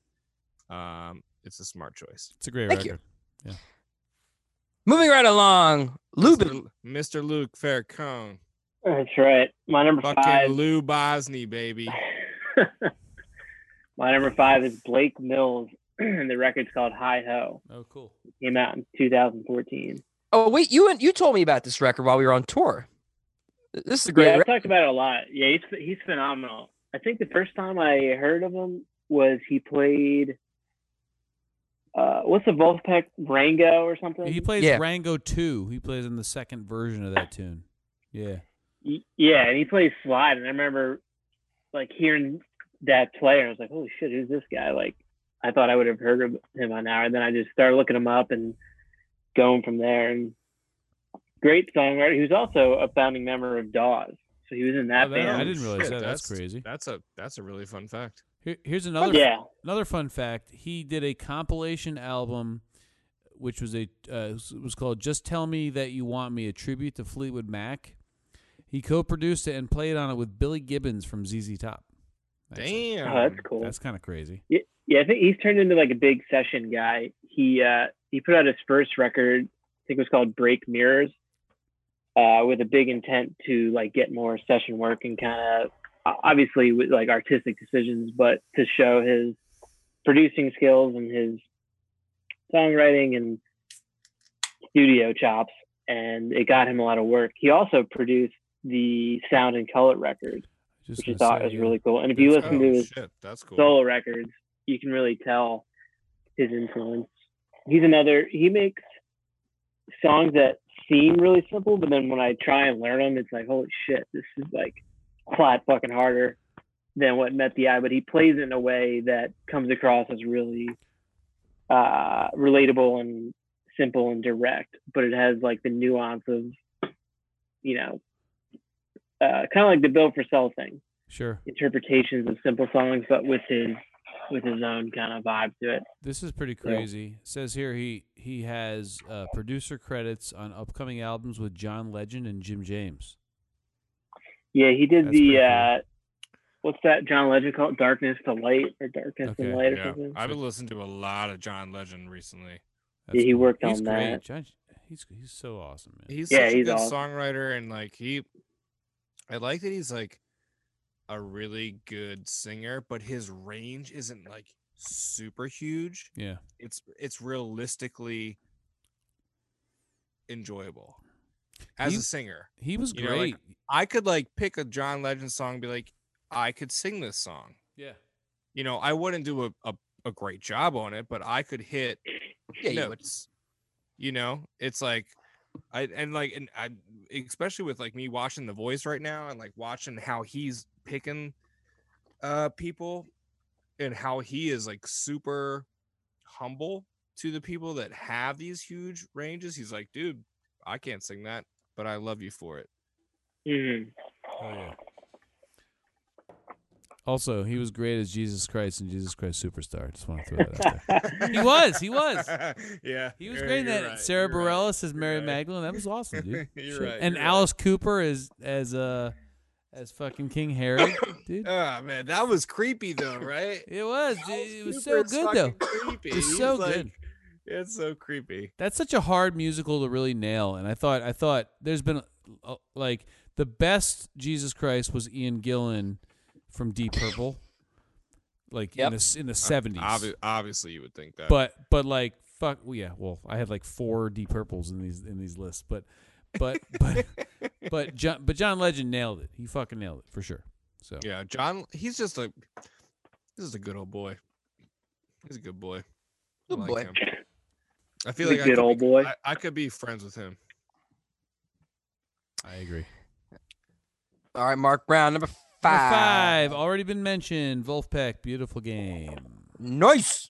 Hall of Fame. I think I've said it all before, but I think I love all their EPs are great. Thrill of the Arts is great, but like I think this album, when this album came out, there's not a song on this record that I skip.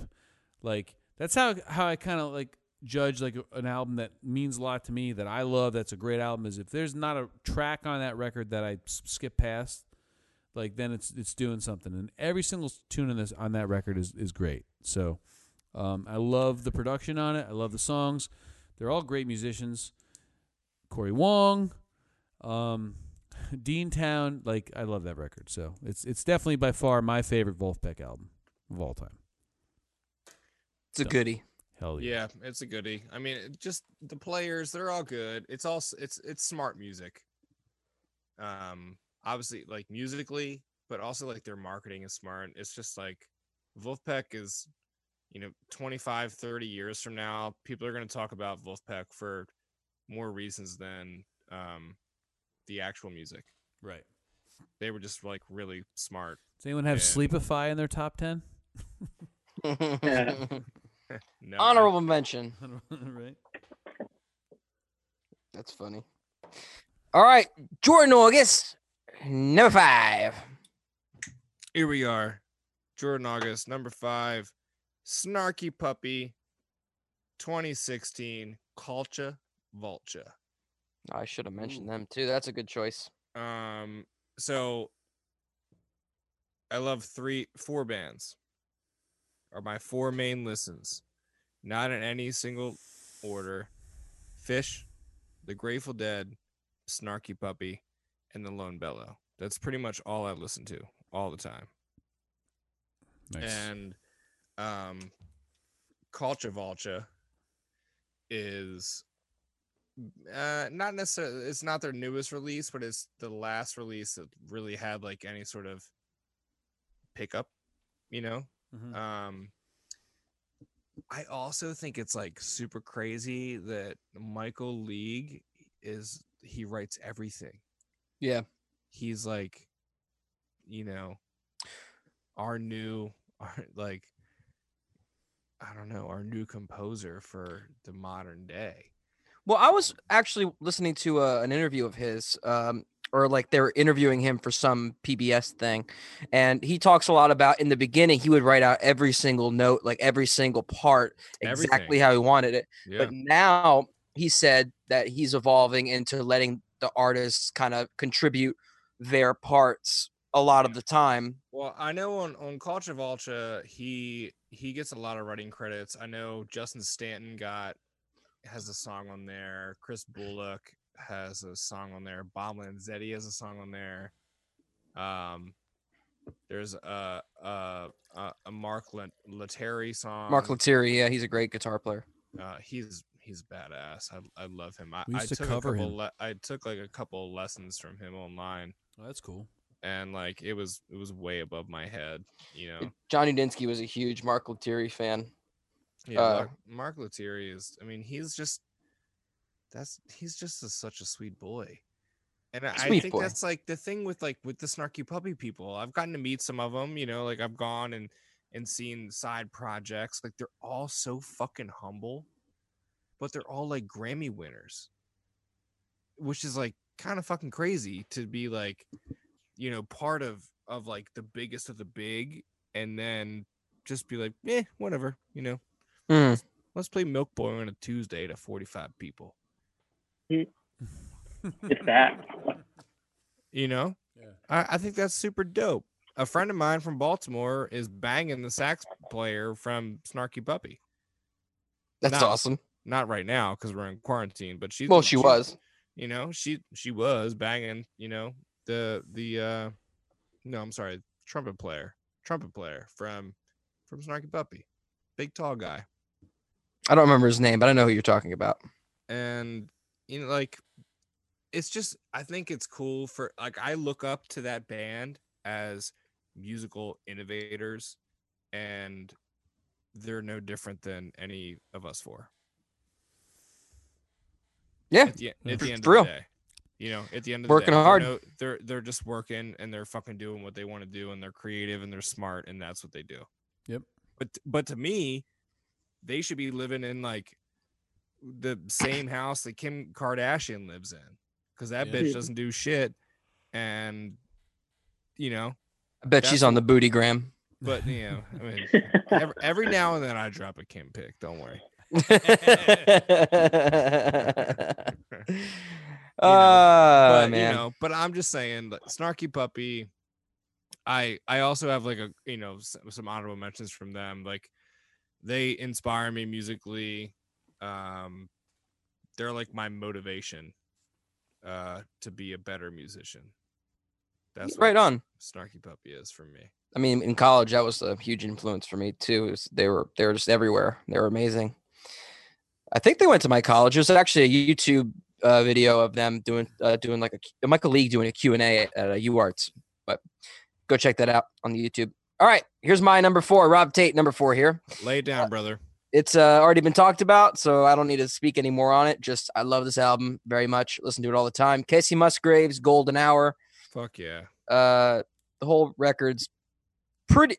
I would only cut 1 or 2 songs, but the whole record almost is perfect. And I really like the songwriting choices, and I didn't know about the barn thing. That's pretty cool. But yeah, I got nothing else to add. It's a great record. Moving right along. Luke, lay it on.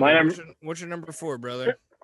My number 4 is D'Angelo and the Vanguard, Black Messiah. Yeah. My man. 2014. And big D'Angelo fan, all of the other stuff. And I guess this was his first record, in 14 years? Since that was the 2000 when he did Voodoo.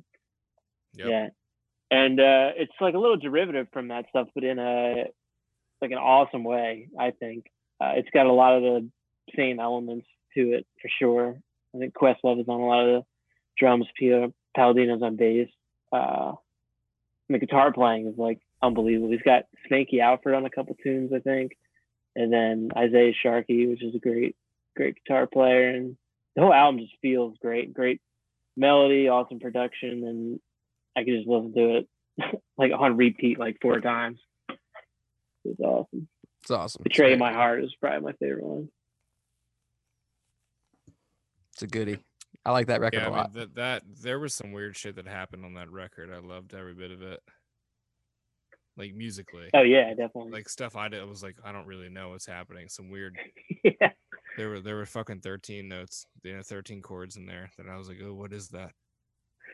Goddamn adult chords. There was some serious. There was a lot of adult chords on that record. All right, Mark Brown. Number 4. Palmyra. All the way from Palmyra, New Jersey, Mr. Mark Brown. Number 4. Otis Grove, live from Boston, 2013. Nice. You played that on the road too. Yeah. So there's 2. There's 3 artists that Hambone Relay is kind of modeled after. One is Soul Live, but we're not really Soul Live anymore. We started out kind of as a Soul Live. That was our thing, right? But we strayed from that. Then it's Robert Walter. We talked about him last time with There Goes the Neighborhood, that album that came out in 2003. And then Otis Grove. And Otis Grove is kind of like, they kind of bridge jazz, funk, and rock in this organ trio thing. And that's kind of like what I want. This, like, they were the biggest influence on me for, especially for, so they have a tune on this record called My Peeps, it's called, which is a direct influence to the song Sick Bra. And you guys, if you listen to that tune, you'll definitely, I mean, it's a totally different What's song. What's the name of the song? It's called My Peeps. But that tune, I think it's the second track on that album. And it's super raw. I mean, it's live in like they're not a huge band. Like, they're not selling thousands of tickets. They're probably selling there's probably like 200 people at this club in Boston, and it's like fucking raw live energy. There's mistakes, but it's fucking good. And that tune, My Peeps, is that tune influenced Sick Bra. Like Sick Bra came from that tune. I was listening to this album a lot when I wrote Sick Bra. So, but anyway, great album, great band, and love them. So that's my number 4. That's cool. Yeah. I like it. Jordan August. I've never heard of that artist. So that's something. Yeah, I don't know. Check out.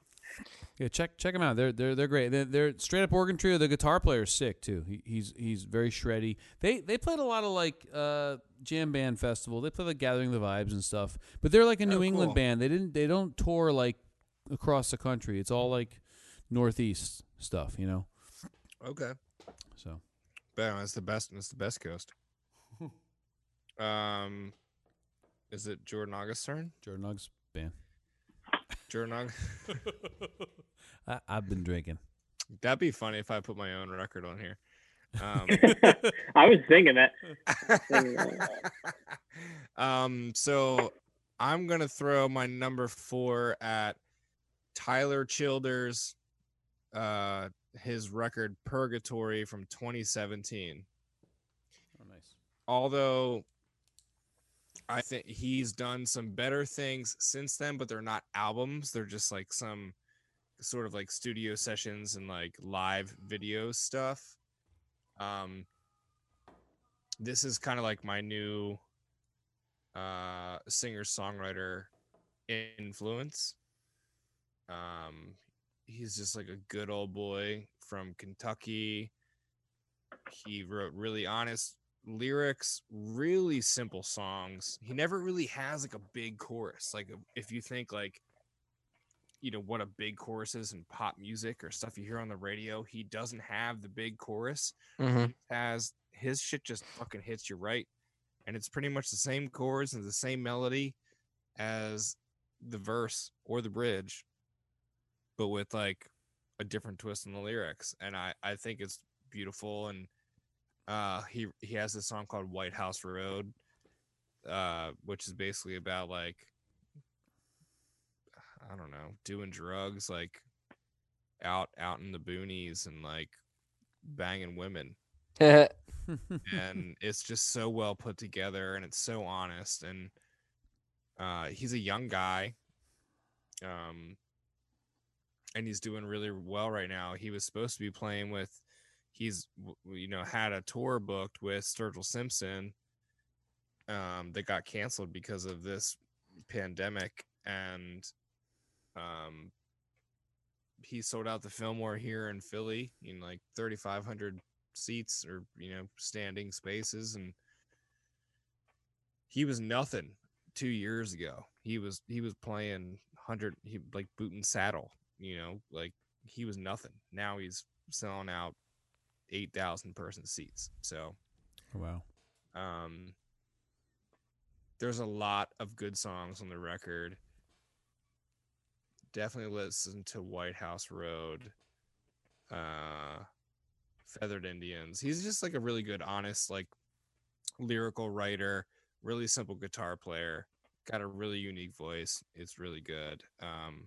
He's my current listen to all the time to inspire me to try to write something new. That's awesome. That's my new jam. I'm definitely check that out. I just favorited it. I'm gonna listen to it tomorrow. It's a cool one. All right, Rob Tate here. My number 3 is Amos Lee's Mission Bell. Oh, fuck. I forgot about that. I did too. I actually switched out when I was making my list. John Mayer was there with Paradise Valley, and then I really thought about it. I thought about Amos Lee. I was like, fuck. So I looked at this album. Well, he's a Jersey boy too. No, I thought he was a Philly boy. He's from Jersey originally. He says he's from Philly. He's from Jersey. Okay. Mike Kaufman, right? Mike? Yeah. He taught with Kate for a while. Yeah. Yeah. So his Amos Lee's parents were his neighbors. Oh, I knew that. Yeah. I forgot. Like Cherry Hill or some shit. Somewhere around there. I don't know. Yeah, Amos Lee. He's right. Like he's like up against the river, like Philly, Jersey, but I've definitely a Jersey boy. Yeah, I've heard he's a super weird guy. I've met him once. He's fucking tall. He's huge. I met him No, at Time, actually. He used to come to the Man Center when I first started working at the Man. He had like basically he just had like a season pass. Like he was allowed to come whenever he wanted, and he would sit in like our staff box, and that's where I would go to like take pictures when I wasn't allowed up in the pit or something like that, and I had to like hide from the crowd. And I would stand next to Amos Lee all the time, but he's always sitting down. I never saw him stand up. Is he tall? He is massive. Really? He's a big dude, or at least he's definitely bigger than 6 foot because he's huge. I'm Googling this shit. But like, so this record definitely got me out of a bad place mentally. It's kind of how you were discussing your last artist, Jordan. He's very simple. The melodies really are uplifting, or if they're sorrow, but they really hit you right where they need to. And in terms of the band, I said this on the last podcast where everybody has like a place in like their little sonic space. This is like, if you're and you're also Rob, you're really good at like describing that. The people in their place. I like that. It's like, yeah, it's true. Like if you listen to this record, like nobody's overplaying. They're playing to the song. Everyone's being like kind of like Ringo Starr and the Beatles. They're playing the perfect spot, letting Amos Lee sing his thing. It's a great album, whole top to bottom. It's I talk a lot about lyrics on this podcast, and it's really starting to notice. But like, it's really really hits home with me. He talks a lot about home and travel, discovering yourself. But anyway, that's my number 3, Amos Lee, Mission Bell. And that's is that Windows Are Rolled Down on there? Yeah. Yeah. The other big song off of that record is I'm sorry, I'm pulling it up now. El Camino. Jesus. It's called Jesus, and Learned a Lot is the other big one. It's got James Gatson on it. Yeah. Yeah. And then he's also got Willie Nelson featured on the album right at the end. Yeah, that's pretty cool. Yeah, Behind Me Now, and it's an El Camino reprise. Look at that. Yeah, that's some fucking jam band shit. Mm-hmm. And that's my thing. I fucking love this record. I never knew what it was called. I just always I'm like, hey, Alexa, play Amos Lee. His band's Alexa clutch. Turned on. Hold on. I got to do a session with his keys player at Turtle Studios with like Ross Bellenois and that's cool. Oh my god, what's the guy's name from Get the Let Out? That's embarrassing. I can't remember. But like, it was really cool like meeting him and talking with him about that band. He's a nice guy, man. I've never stood up and talked to him because I don't know how tall he is. Now I'm like freaked out about it. But I've sat down next to him at the Man Center, and he always like wore a weird ball cap. He was like trying not to be noticed. And I was like taking pictures like from a distance of other bands that he was there to see. One of them being Bonnie Raitt. Oh wow. Bob Dylan. He was there for Tedeschi Trucks. I don't know. He seems like a nice guy. He was always really, like he always talked. I was like, hey, are you Amos Lee? And he would like look around.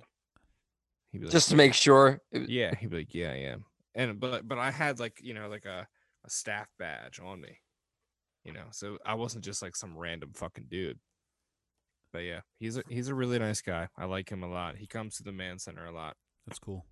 Or he came to the Man Center a lot. He Past tense, motherfucker. Hey. All right, Luke, take it away, buddy. My number 3 is Milk Carton Kids Prologue. Damn, I didn't see that coming. Dude, that's in my honorable mentions, dude. All And because of you. Oh, really? Nice. I'd never heard of them before you. Yeah, it came out in 2011. And I was trying to pick which record of theirs to pick. I really could have picked anyone, but I guess this one is the first one that I kind of got into and have heard the most, and I guess resonated with the most. But First Tune Michigan is like their big tune, and it's 2 guys with 2 acoustic guitars and their voices, and I think it's perfectly. It's just like perfectly in sync. It just sounds like it sounds effortless. I don't know. It's just like everything is just perfectly weaved. The harmonies sound effortless. The guitar playing is so like expressive and to the song, like what you were saying, Rob, with the way Amos Lee's band plays. I mean, they're like today's generation Simon and Garfunkel. Yeah, I didn't even. I mean, I knew who Simon and Garfunkel were, but I had never listened to any of their music until I listened to these guys, and people just kept comparing them to them. But it's pretty cool. They also put out a cool record, All the Things That I Did and All the Things That I Didn't Do, in 2018. It's a good one. It's a full band, which is really cool. I saw them at Union Transfer, and it's the same kind of like songwriting style and lyrical content, just kind of tone to the music. But it's cool to hear like lap steel and strings and upright bass and stuff. So they're really cool. I got to see. I saw them once in 2014 or late 2014 at Radio City Music Hall. Oh wow! As a duo, and like it's just so crazy to be in such a large room with just two dudes on stage and to have them be so silent, like the whole room be so quiet. Yeah, they command attention and and they do it so well, and they're not really asking for it. They're just like, hey, this is what we're going to do. Yeah, well, they suck you in, and then once you're in, they bring you along the way. There's no like, I feel like there's no dull moments. It's all really purposeful and intentional. I very agree. That's a really good choice to put on this list, especially this far into the list. That's a really good, tasteful choice. Cool. That's a good album. Mark Brown. Cool. Hey, Mark Brown here. Brother. We haven't done a brother in a while. Brother. My number 3, John Cleary, Go-Go Juice. So this album, this was his first Grammy win. Actually, he won a Grammy with this record. What year? 2015. There it is. And I was just looking at the so this record, it's like typical. It's like your straight ahead New Orleans funk groove with like some old tricks and some new tricks. But like what makes this record is John Cleary produced it, and he's a killing New Orleans piano player. But he also has an all-star band. I'm looking at the players on this record. It's Nigel Hall's on this record. Terrence Higgins is on drums. Kirk Joseph plays tuba. Ivan Neville is on this record. That's like all the heavy players. Alan Toussaint did the horn arrangements. Wow. It's crazy. Who else is on here? Oh, Eric Bloom, the trumpet player. Yeah, Benny with Bloom, Lettuce, right? From Lettuce. Yeah. And then Jelly Bean Alexander, who was the drummer in Papa Grows Funk, he's also on it. So I mean, it's a killing record, man. I love this record. The track, my favorite track on the record is called Boneyard, and it's got like that New Orleans kind of second line groove, but it's like a funk thing, not like a straight ahead second line. It's a great record for sure. That's cool. And he definitely deserved. He's been around for years. I mean, he was Bonnie Raitt's keyboard player for many years. He moved to his stories. He moved to New Orleans from England, and was a guitar player, and he was a dishwasher at the Maple Leaf, where James Booker was the house pianist, and he learned to play piano from James Booker. Which is crazy. That's nuts, dude. What a time to be alive, damn. Right? So he's definitely been around. He knows that scene really well. So, and I'm actually taking a master class with him online right now, actually. Woo! So, I didn't know That's that. really cool. Yeah, There's so also Snarky Puppy's doing master classes right now too. oh, that's cool. Is it a live thing, Mark, or is it? No, it's well, he has a thing where you can communicate with him via like FaceTime to ask him questions and stuff. But the class is like there's more than just me doing it. You know what I mean? But is he conducting it live? No, it's not live. It's not live. It's like It's pre-recorded pre-recorded stuff, and then I can like reach out to him via a number he gives you, and ask questions. Oh, cool. Which is cool. So. Send him some dick pics, bro. It might. We'll see. But that's my number 3, John Cleary, Killing Player. I love it. Grammy winner. I love a good Grammy winner on the list. Hell yeah. All right, Jordan August, take it away. Yeah, oh shit, it's me. This is a repeat. D'Angelo, Black Messiah from Hall of Fame.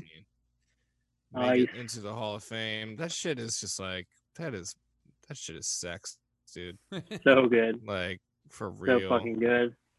It's I love also that it was like something that came out after him like being gone for so long. I feel like certain artists like that wouldn't have came back with the heat, and he came back with like the hot shit.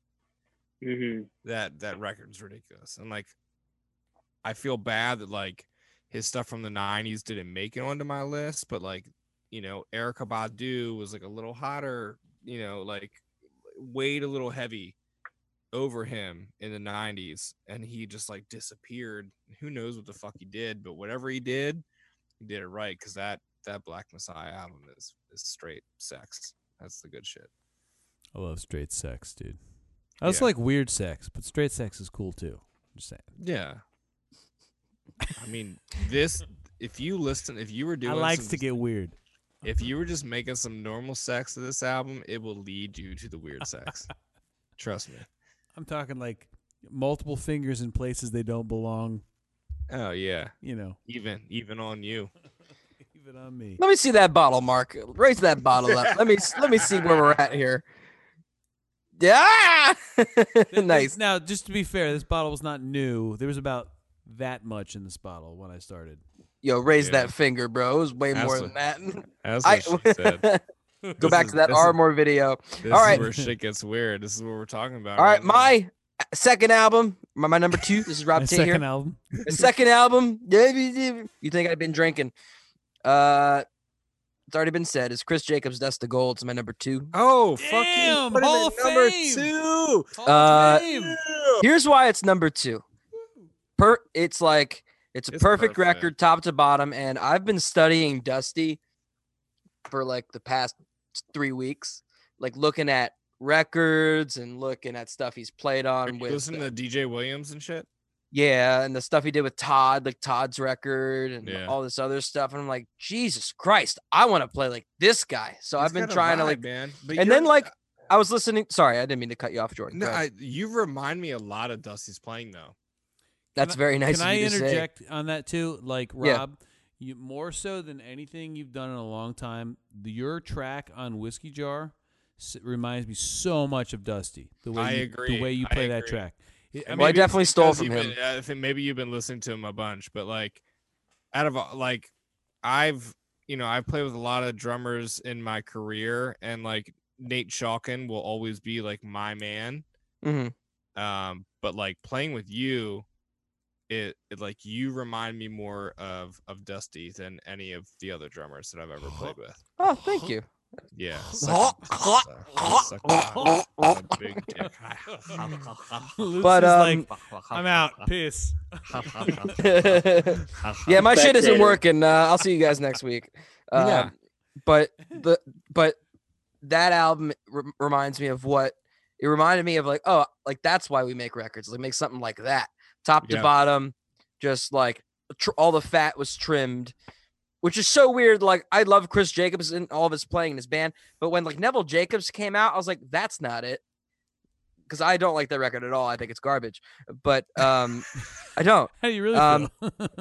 and then, like, Chris dropped his other record. And I like, oh, there it is. Like, Chris makes great music. And his band's killer, and that's all I got to say about that. Let me quantify.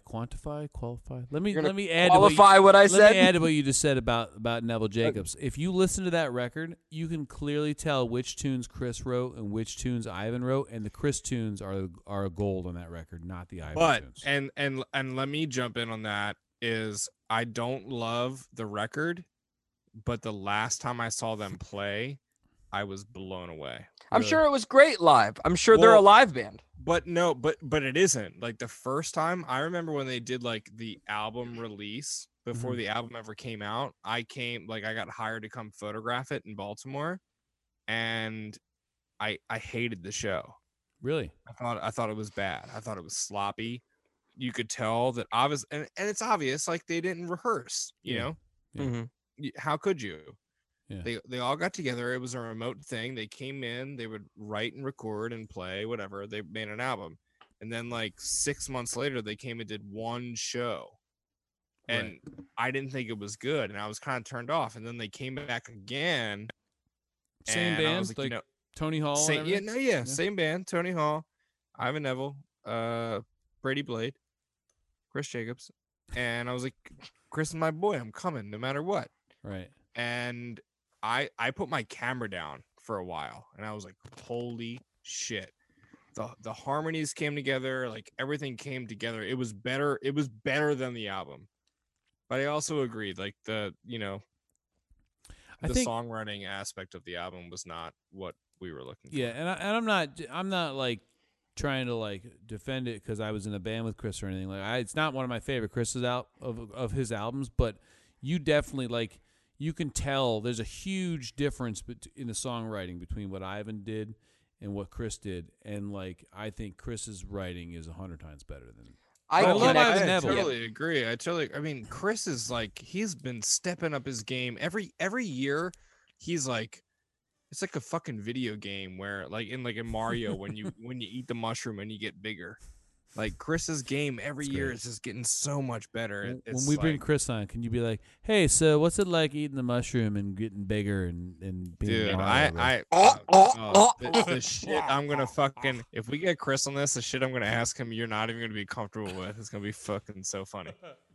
Anyway, that's my number two. I used to live in when I was trying to move back to Hamden.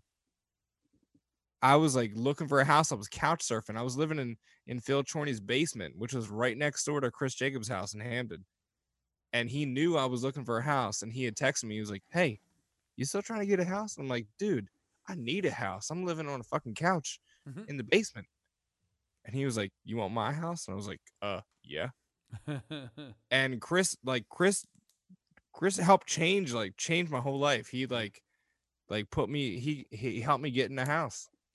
That's awesome. And I had that house for like 5 years. Yeah. And he had that house for like 6 years. I was like, I'm moving in the house that has the mojo of Chris Jacobs. And I remember talking to Patrick about it. And he was like, Chris never wrote in there. He was like, I had to go in the basement.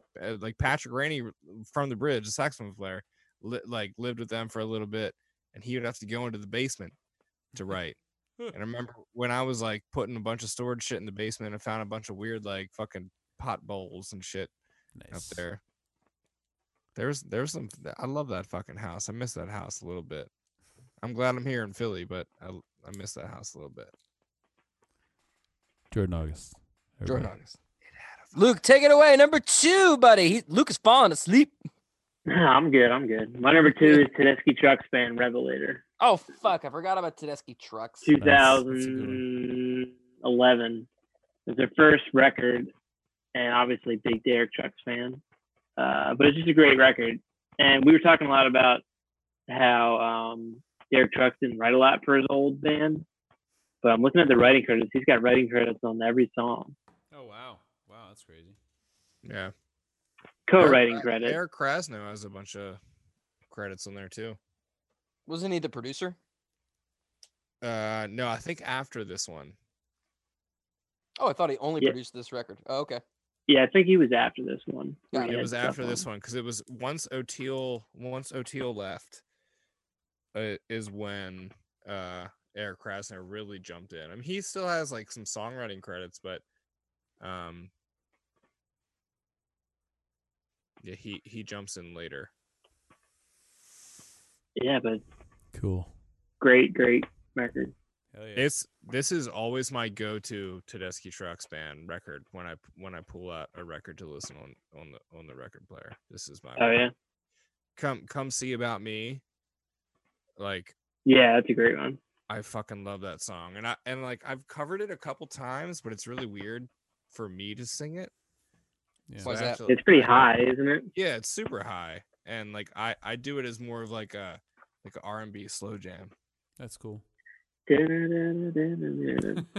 Yeah, like come see about me, yeah, and like cool. It's fucking cool and transition. make it like like a slow groove, because otherwise it's just so rocking and it's perfect. That's a perfect record. The whole record's perfect. Yeah, it is awesome. That's all my honorable mentions.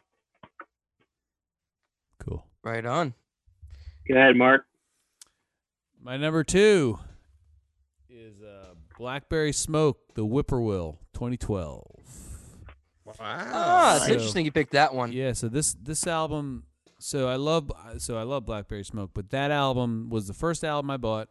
I'd never heard of them. My buddy Nate Gross, who Luke and Rob, you guys know, he turned me on to them. He's like, "Oh, check them out." So I listened to this record. I loved it. Bought it.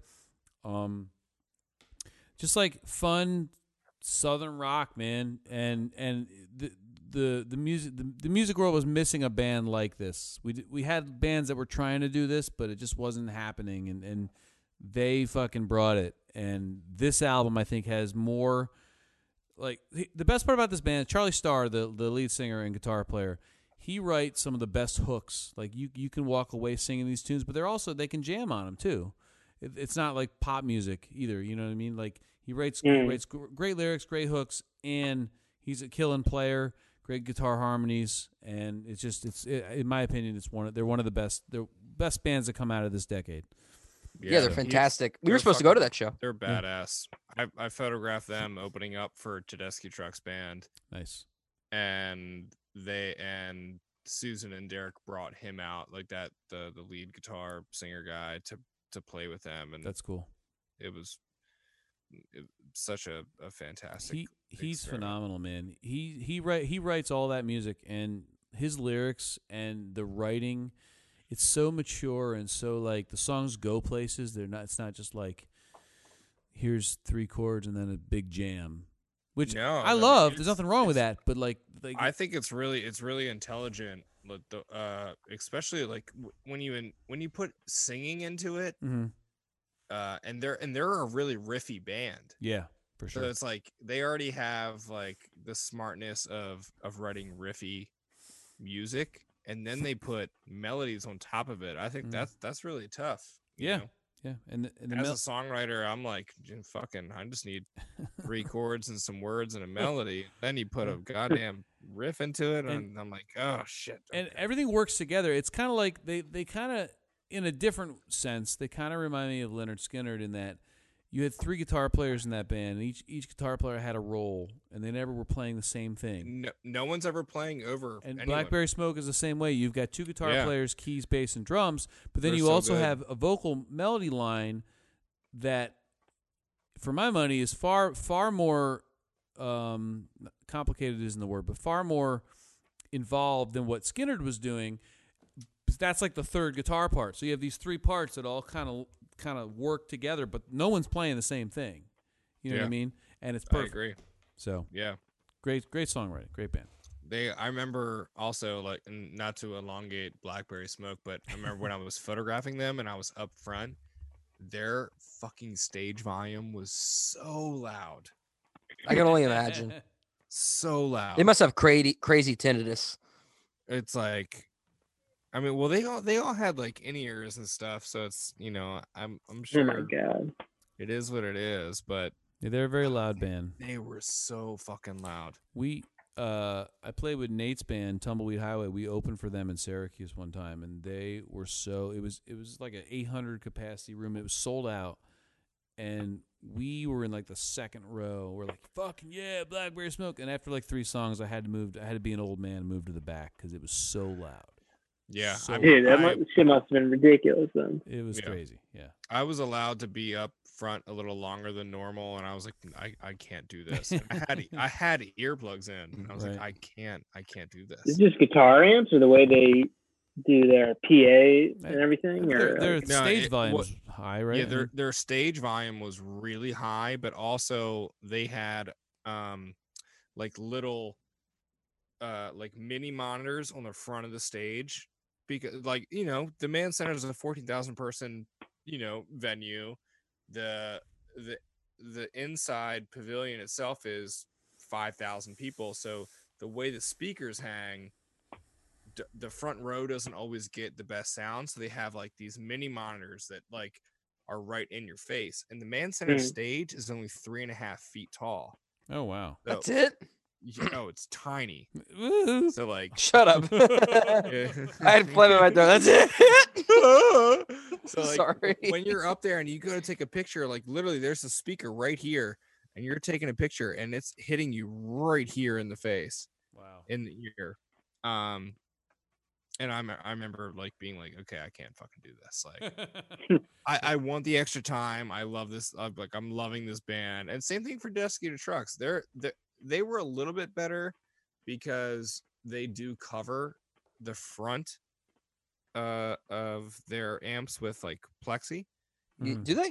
Blackberry Smoke was just like, no, fuck you, Dude. They're a fucking old school, like just they are rock and roll band, dude. Fucking They're roll. fucking They rock remind band. me more of Deep Purple than any band I've ever seen. Yeah, they're fucking loud, dude. And they're great. They're awesome. Anyway, great band. They're Blackberry Smoke. perfect. The Whippoorwill. Right on. Who's up? It's Jordan it's August. Me. Keep going. Hey. Hey, P. Hey, buddy. Yeah. Right Jordan here. August here. Jordan August from Fishtown, Pennsylvania. I've been waiting to talk about this record since we started this shit. The new Basement tapes. Yeah. It's a great album. It's called Lost on the River. It's from 2014. The story behind it is amazing. It's a super group of musicians that had 2 weeks to write an album. Jim James, Elvis Costello, Marcus Mumford, Taylor Goldsmith, and Rhiannon Giddens.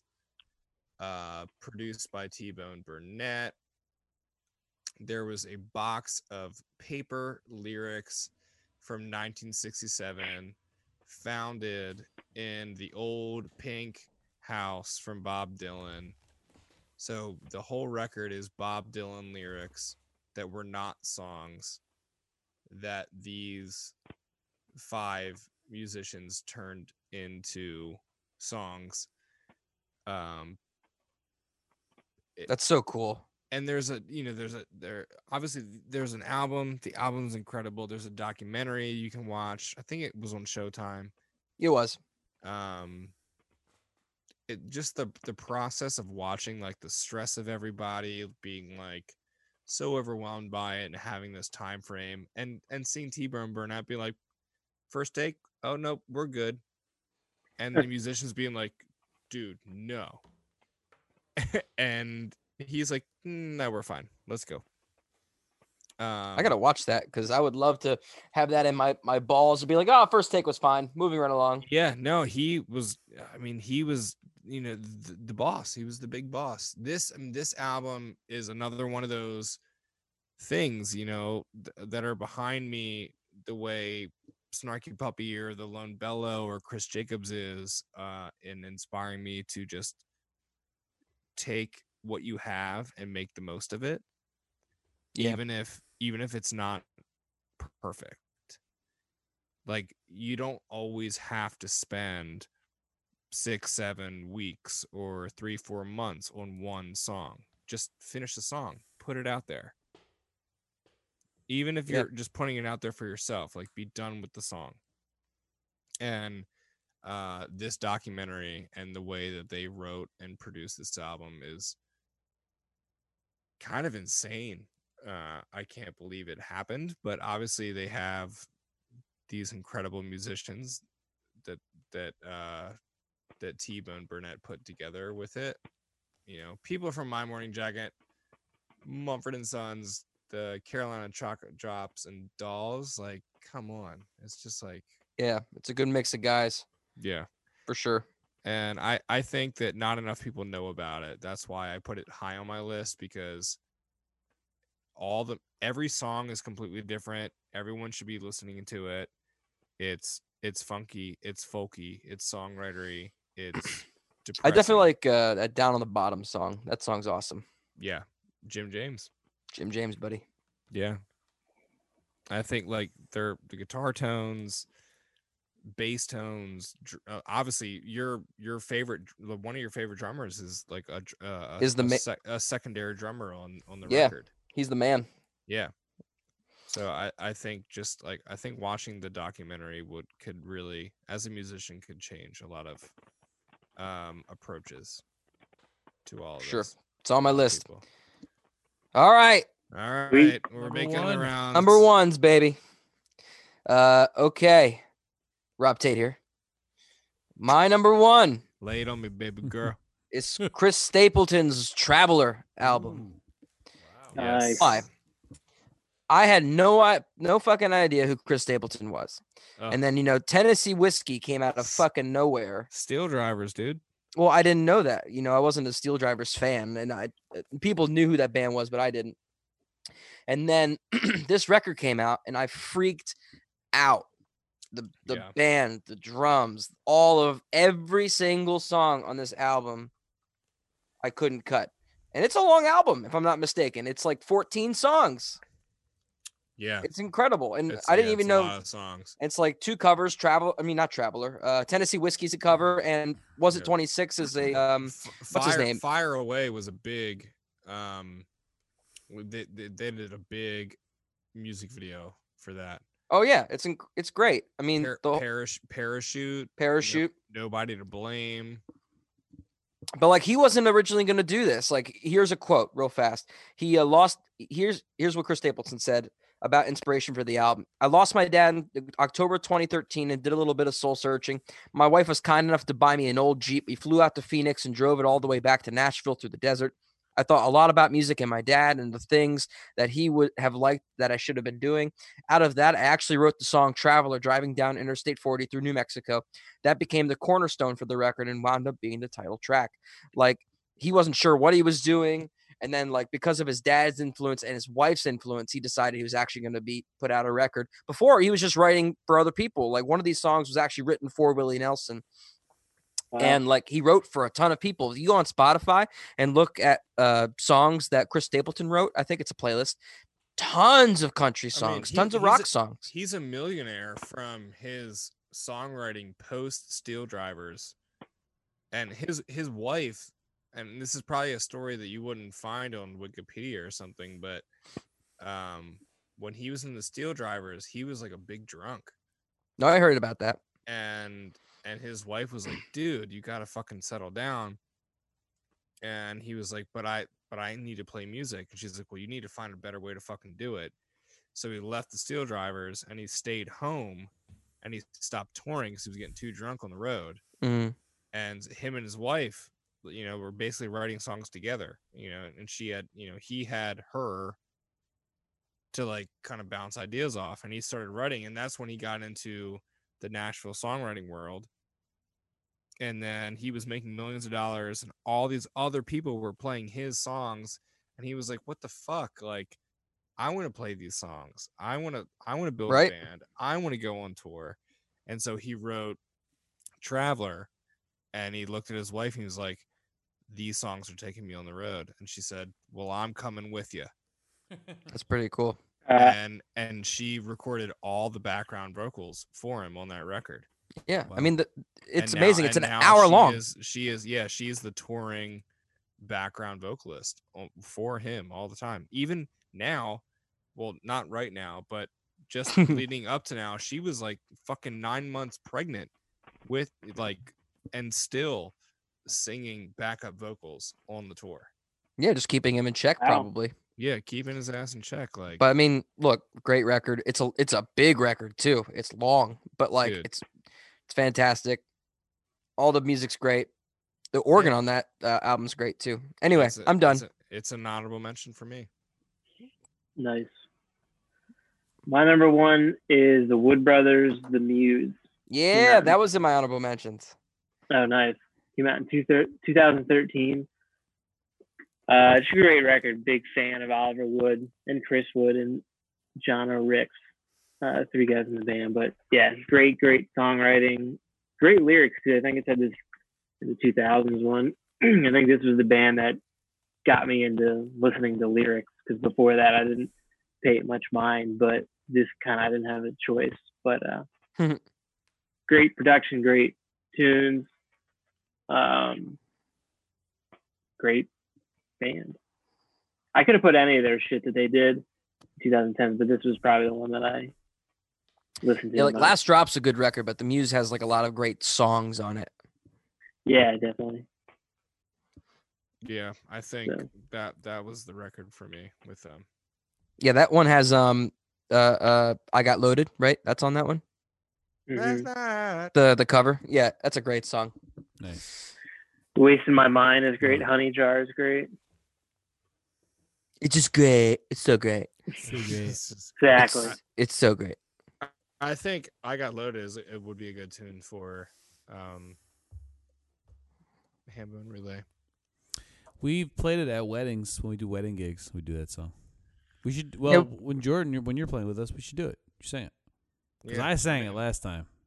Yeah, we did it the old school way. We did it the old school way, like the not the boogaloo, but like the train beat. Last night, I like the Los Lobos version. I got no. I actually I do like the kind of New Orleans style train beat second line version. But I play it. I don't know what key it's in. G or E. We did it in G. I don't know if that's the key. It's in, but I think I play it in G, but I put a capo over it. It looks like E. Capo, bro. Fucking guitar players, man. Capo Rapo. All right, Marco Rapo. What your number one? My number one, another Grammy winner. Another Grammys that no one's heard of. Mike Ferris, "Shine for All the People." So who is that? Mike Ferris was the lead singer of the Screamin' Cheetah Wheelies in the 90s.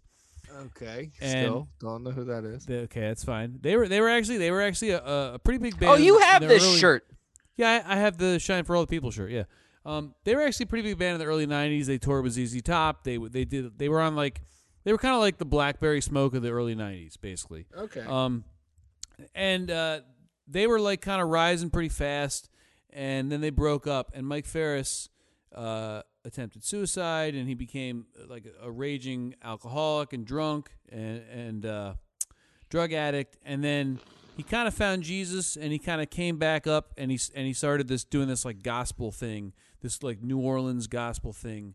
And he had a new band, and he's put out a couple of records since getting sober. And this album won Grammy for the best gospel record in 2014.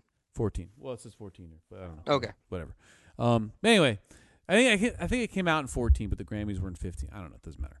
But it's a fucking great record, man. And some of the highlights on this record, he does "How It Feels to Be Free," which we play. I wish I knew how it would feel to be free. He does that tune. "His Eye on the Sparrow," "River Jordan," "Jonah and the Whale," and like some other tunes like "Mercy Now." He does on another one of his records. He does a lot of Staple Singer stuff, which is really cool. He did an album with Mavis Staples too. That's pretty cool. So he's fucking great, man. He has a real powerful voice. Like he grew up singing like in church as a kid, and he's great. So this record, I love the Wheelies, and I was really pissed and bummed when they broke up. But when he came out with his solo career, this album, I listen to it all the time, still to this day. It's a great record. So that's my number one. It's a solid. Awesome. That's a good backstory on an album too. Yeah, like the Wheelies were like a great like hard rockin' southern rock band, and they rose really fast. They were only banned for like 4 or 5 years, and they like crashed hard. Like they did like 200 plus shows a year, couldn't get along, and just broke up. And Mike Ferris just went into depression and became a drunk, and then like he came out of it and won a Grammy. That's such a cool story. Yeah. But that's my number one.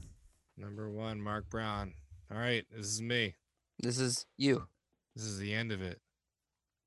This is the end of our Decades podcast. Till the next 10 years. Yeah, we gotta wait. We have to wait 10 more years to before we can do this again. We need like another topic to do. This is fun. Next week. What do you guys want to talk about next week, guys? Yeah, I was trying to be like dramatic, like this is the end. Brother, here we go. No, there is no end, bro. This is gonna keep going. Man. No. All right. Real talk. With Bill Maher. My number, Jordan August, fucking Fishtown, Pennsylvania. What I think is the best album of the 2010s. Anderson .Paak, Ventura. Nice. Good choice. Cool. Your reaction means you haven't listened to it. I like that. So when you I listen to haven't. it, you're gonna be like, "Holy shit!" It's a hip hop album.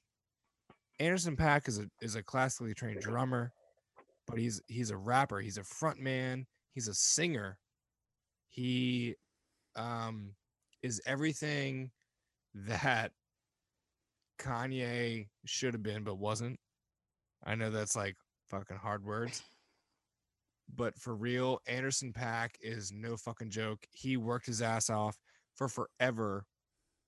He put out many albums. I think this was his 5th album. He won a Grammy for it. He let me list, like, okay, track 1 has Andre 3000 on it. Track 2 has Smokey Robinson on it. Track 9 has Brandy on it. Track 11 has Nate Dogg on it. And Anderson has writing credits on all of it. Obviously, there's co-writes. But it's the best feel-good album. It makes you dance. It makes you feel good. It makes you kiss your woman. It makes you fuck really nice. It's everything music is supposed to be, like, put into a hip hop record, which I'm not like I don't fucking do hip hop. I don't write soul songs. This record, like, changed my approach to how I listen to everyone else's music. And I got to see him live in May of 2019 at a small show, a really special show in the desert of Arizona, and he was such a good dude. You got to meet him. It was just amazing. And it made me re-listen. Like, his show blew me away, but I re-listened to the record, and it just, like, everyone should just sit down and, like, go for a walk, go for a run, go for a bike ride, and listen to this record, Ventura. It's amazing. The stories on the songs are good. The hip hop is great. The music is amazing. His band is called the Free Nationals. They're their own band. They're doing their own thing. They have their own record. You can listen to them too. But this is my number 1. I think it's the best record of the 2010s. That's awesome. I'll awesome. definitely listen to it. We did it, guys. We did We it. made it. The top Holy 10. shit. Go listen to Anderson .Paak. Anderson .Paak. That's awesome. Nice work, guys. Hey. We did all the decades. Hey, if you guys are still with us, thank you for listening to all our top 10s. We're going to come out with another selection for us to do our top 10s or something on our podcast. We'll figure something out. But until next time, peace and love. Hope to see you out on the road soon, but probably not. So come checking and hanging out with us here. Deuces. Peace.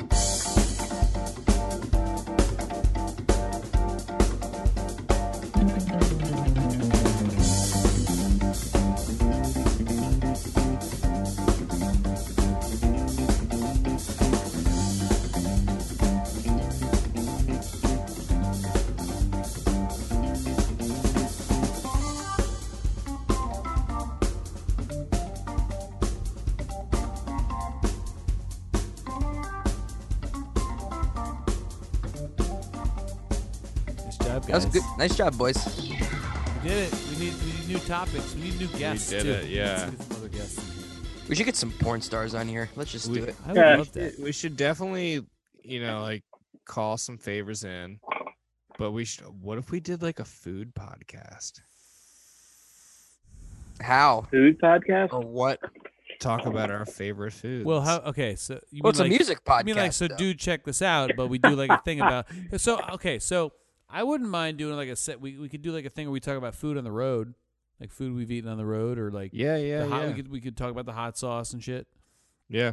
I'm down to do that. Like just do a one-off like a food podcast, like food on the road, your favorite restaurants, or like that'll turn out some stories too. The easy stuff that you can get, traveling. Remember that Mexican restaurant? I don't think I you were still there, can't Jordan. believe we found that.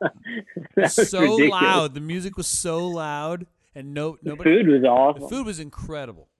But dude, we walked out having worse tinnitus or tinnitus than we would at an actual show. Yeah, that was unbelievable. We were trying to figure it out. Like, why is it so loud? Are they trying to make it seem like there's an actual mariachi band in here? Like, it was crazy. Yeah, that was funny as shit. And didn't we ask for them to turn it down? They wouldn't. I think she just gave you like a blank stare. Oh, or that's right. She something. didn't understand my English. Yeah, I That's don't think what- I Yeah, understood what yeah. you were asking. All right. Well, then let's do that next week. Let's do it.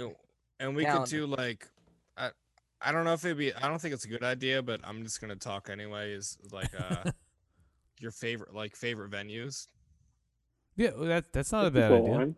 And like I wouldn't say like, oh, what were your least favorite venues? That's a bad idea. No, we shouldn't talk shit unless there's like we shouldn't talk shit about anything or anybody, But Yeah, Actually, it'd be exactly. cool to tell the stories about it, but like you can't say what the place is. Just like a story about the bad venue, about what was bad about Yeah. it. we can just talk, and I can always cut names out if there's a name in there. That No, shouldn't be I there. think there's a way to to come up with an episode, like a title of the episode, like, hey, this is blah blah blah blah blah, and talk about your good and your bad venues across the country. Mhm. I think there's a way to tactfully do that. Yeah. Yeah, and we'll just like talk about it, and we'll make lists, and not really scripted, but have maybe a document that we all have up Sure. to play off of. Yeah, that's a good idea. Um, I mean, anything just to keep, because we have plenty of time to keep creating content, so we should keep Yeah. creating content. And I think Content. the food thing is smart to do, because I know that there's other bands that are doing like cooking with Dopapod, cooking with Fish, cooking with Tedeschi Trucks. I'm saying those names because I can't remember what the bands are, but Yeah. Where we can have recipes that we talk about, Mm-hmm. but we also like post or we talk about like what are you eating right now, like this week, what have you ate? Like this Sure. week I ate like fucking shit. I made homemade fucking cheesesteaks. It sounds amazing, actually. You know, Kind of hungry. See, dude, it normally was I would so stop at fucking good. Wawa Sounds on my good. way home and get food from this podcast, but Psych. not this time. Not today. Are they still open like regular go to Mark? Wawa inside, but you can only go until like 9 p.m. Yeah, they close at a certain time, and you gotta have you have a mask. I mean, I have a mask. Kate made a bunch of masks. I have a mask somewhere, but yeah, it kind of sucks. So I just go home and eat fucking. What do we have tonight for dinner? We had I'll eat my Olive Garden leftovers. There you go. my chicken parm and spaghetti for leftovers, bro. I made I made pork chops that I soaked in olive oil and oregano. I've done that. Parsley. And then once it was cooked, I did a raw honey and honey mustard thing that I sprinkled across the whole thing. Oh wow, that's cool. Fucking good. Oh, you put on the honey Damn. after. I put it on before.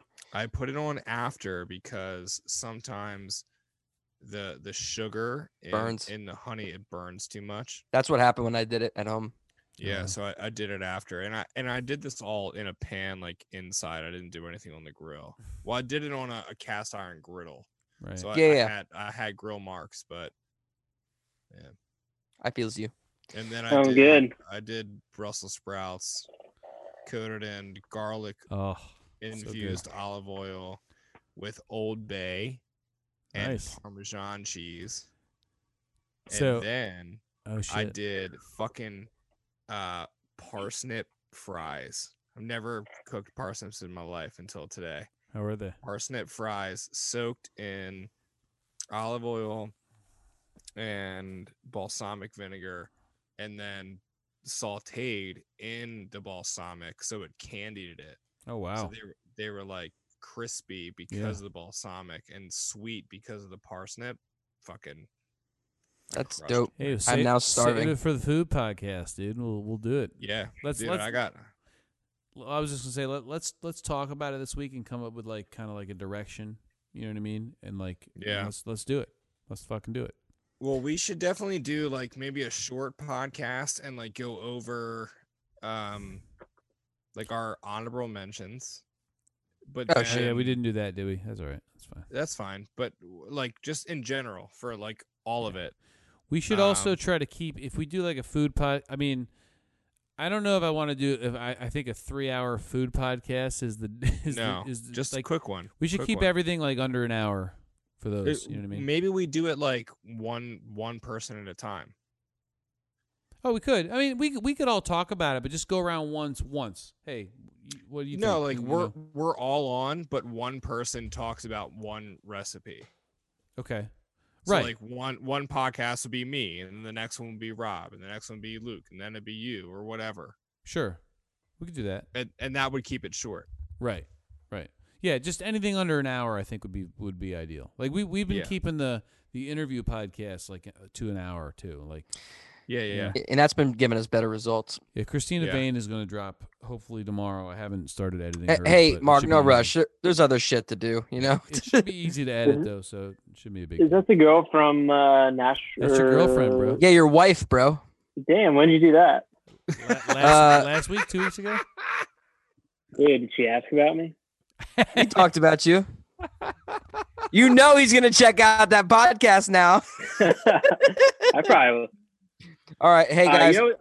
Sorry. Quick note. I was watching this documentary, the what's it called? The Wild and Wonderful Whites of West Virginia. What do you think of that shit, dude? I've seen some of it. I haven't seen it all. Dude, it's pretty hilarious. My friend told me to watch it. But they go out, it's somewhere in West Virginia, and they go out to this bar. And I was kind of drunk when I was watching it, but I could have swore to God it was the empty glass. It might have been, dude. Might have been. Dude, it looked exactly like it. There was a band there. The backdrop of the band was like the shitty, like it probably was mosaic thing. The door, I remember the door and like next to the dumpster.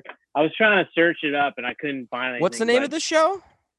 The Wild and Wonderful Whites of West Virginia. And you should watch it. What is this about?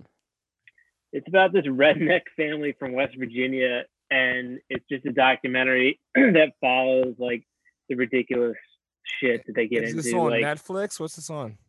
It's on Amazon Prime for free. Okay. Just go and scroll through it. It's pretty ridiculous. It's like a lot of getting drunk and self-tattooing, and the one dude shot his uncle in the face and fucked his cousin. It's pretty ridiculous. Rob, why Johnny Knoxville produced it. I hit a button. Sorry. But I was watching. I was freaking out because I was like, if that's the empty glass, I feel famous. You want to go play there again? Is what you're saying? Yeah, but you should check it out. I will. All right, boys. I'm going to bed. All right, guys. Yeah, all right, I'm I gotta roll. See you guys. We'll talk. Peace, y'all. Good job, y'all. Nice job, guys. Stay safe. You too. Much love. Peace. Much love. How do I stop this thing now? Here we go. Rob's always trying to go to bed so early. I know. I don't know how to do this. What am I doing here? Just hit end. I'll just quit. Just quit. Bye. Just love bye. you. Bye. Love you. Bye. See you later.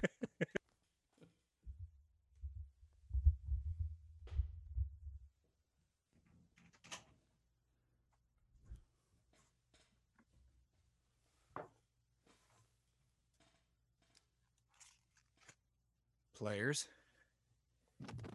Dudes. Dudes.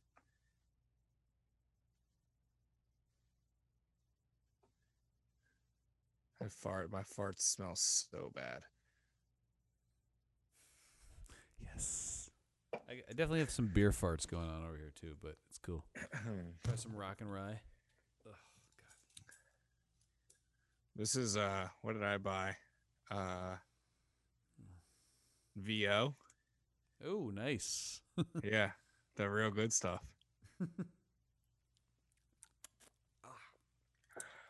Oh God. You have to go all the way to Jersey for that shit right now. Right. Fun fact that I didn't know: ShopRite, right there is 73 in Church Road in Cinnaminson, or whatever that fucking town is. I don't know if it's Moorestown quite yet, but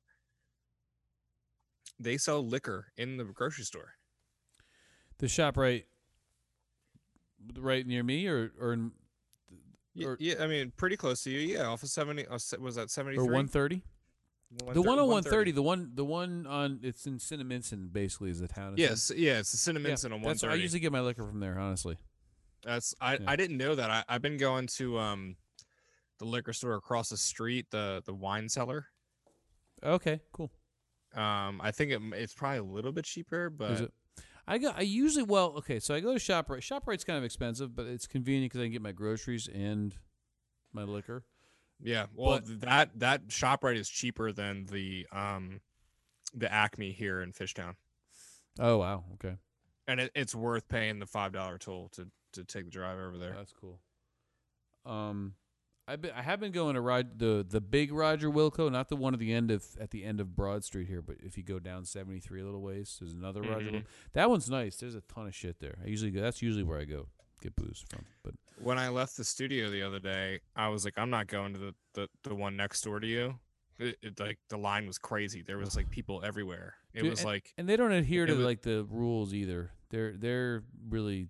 It was fucked up. I was like, fuck that. I'm going to go to Roger Wilco. Yeah. And I drove down the road and I get to Roger Wilco and there's like no line. And I was like, that's weird. And I like get out of the car, put my mask on, I fucking walk up and they were fucking closed. What they time were is closed just for that day to clean the store. Oh, wow. Was And it both? nuts. Did you go to the other one? There's one right No, literally like, right down the street. People were losing their fucking mind in the parking lot. Like the fucking old white women, they're like, what the fuck? I was like, fuck that. I'm going to the wine cellar. Why is Pennsylvania? Well, it's better now, right? Like, did they open our liquor store? No. Why would you, like, in a time like this, people need and want to drink, and you're keeping people in business too. Like, this liquor store next to us has employed like 3 more people. Oh, I'm sure. Or 4 more people. Like, it's crazy. I had been in that place a couple times, like before all this shit went down, and it was every time I've been in there, it's been me and the cashier. That's it. It's always there's never anyone in there. Every time I've been in there since this shit's gone down, there's like 15 people, 3 people waiting outside, 3 cashiers, 1 dude on the phone behind the counter just ordering more booze, like going crazy. Like, they're making crazy amounts of money right now. I read an article today that liquor sales are up 441%. That does not surprise me. Wow. 441%. And this place here is I try not to go there because if you compare their prices, they mark their shit up.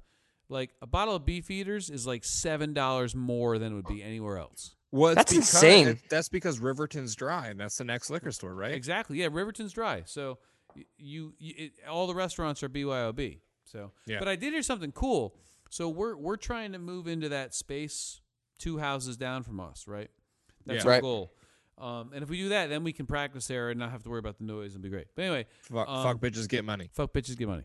And Kate can sleep through a war, so she won't hear a thing.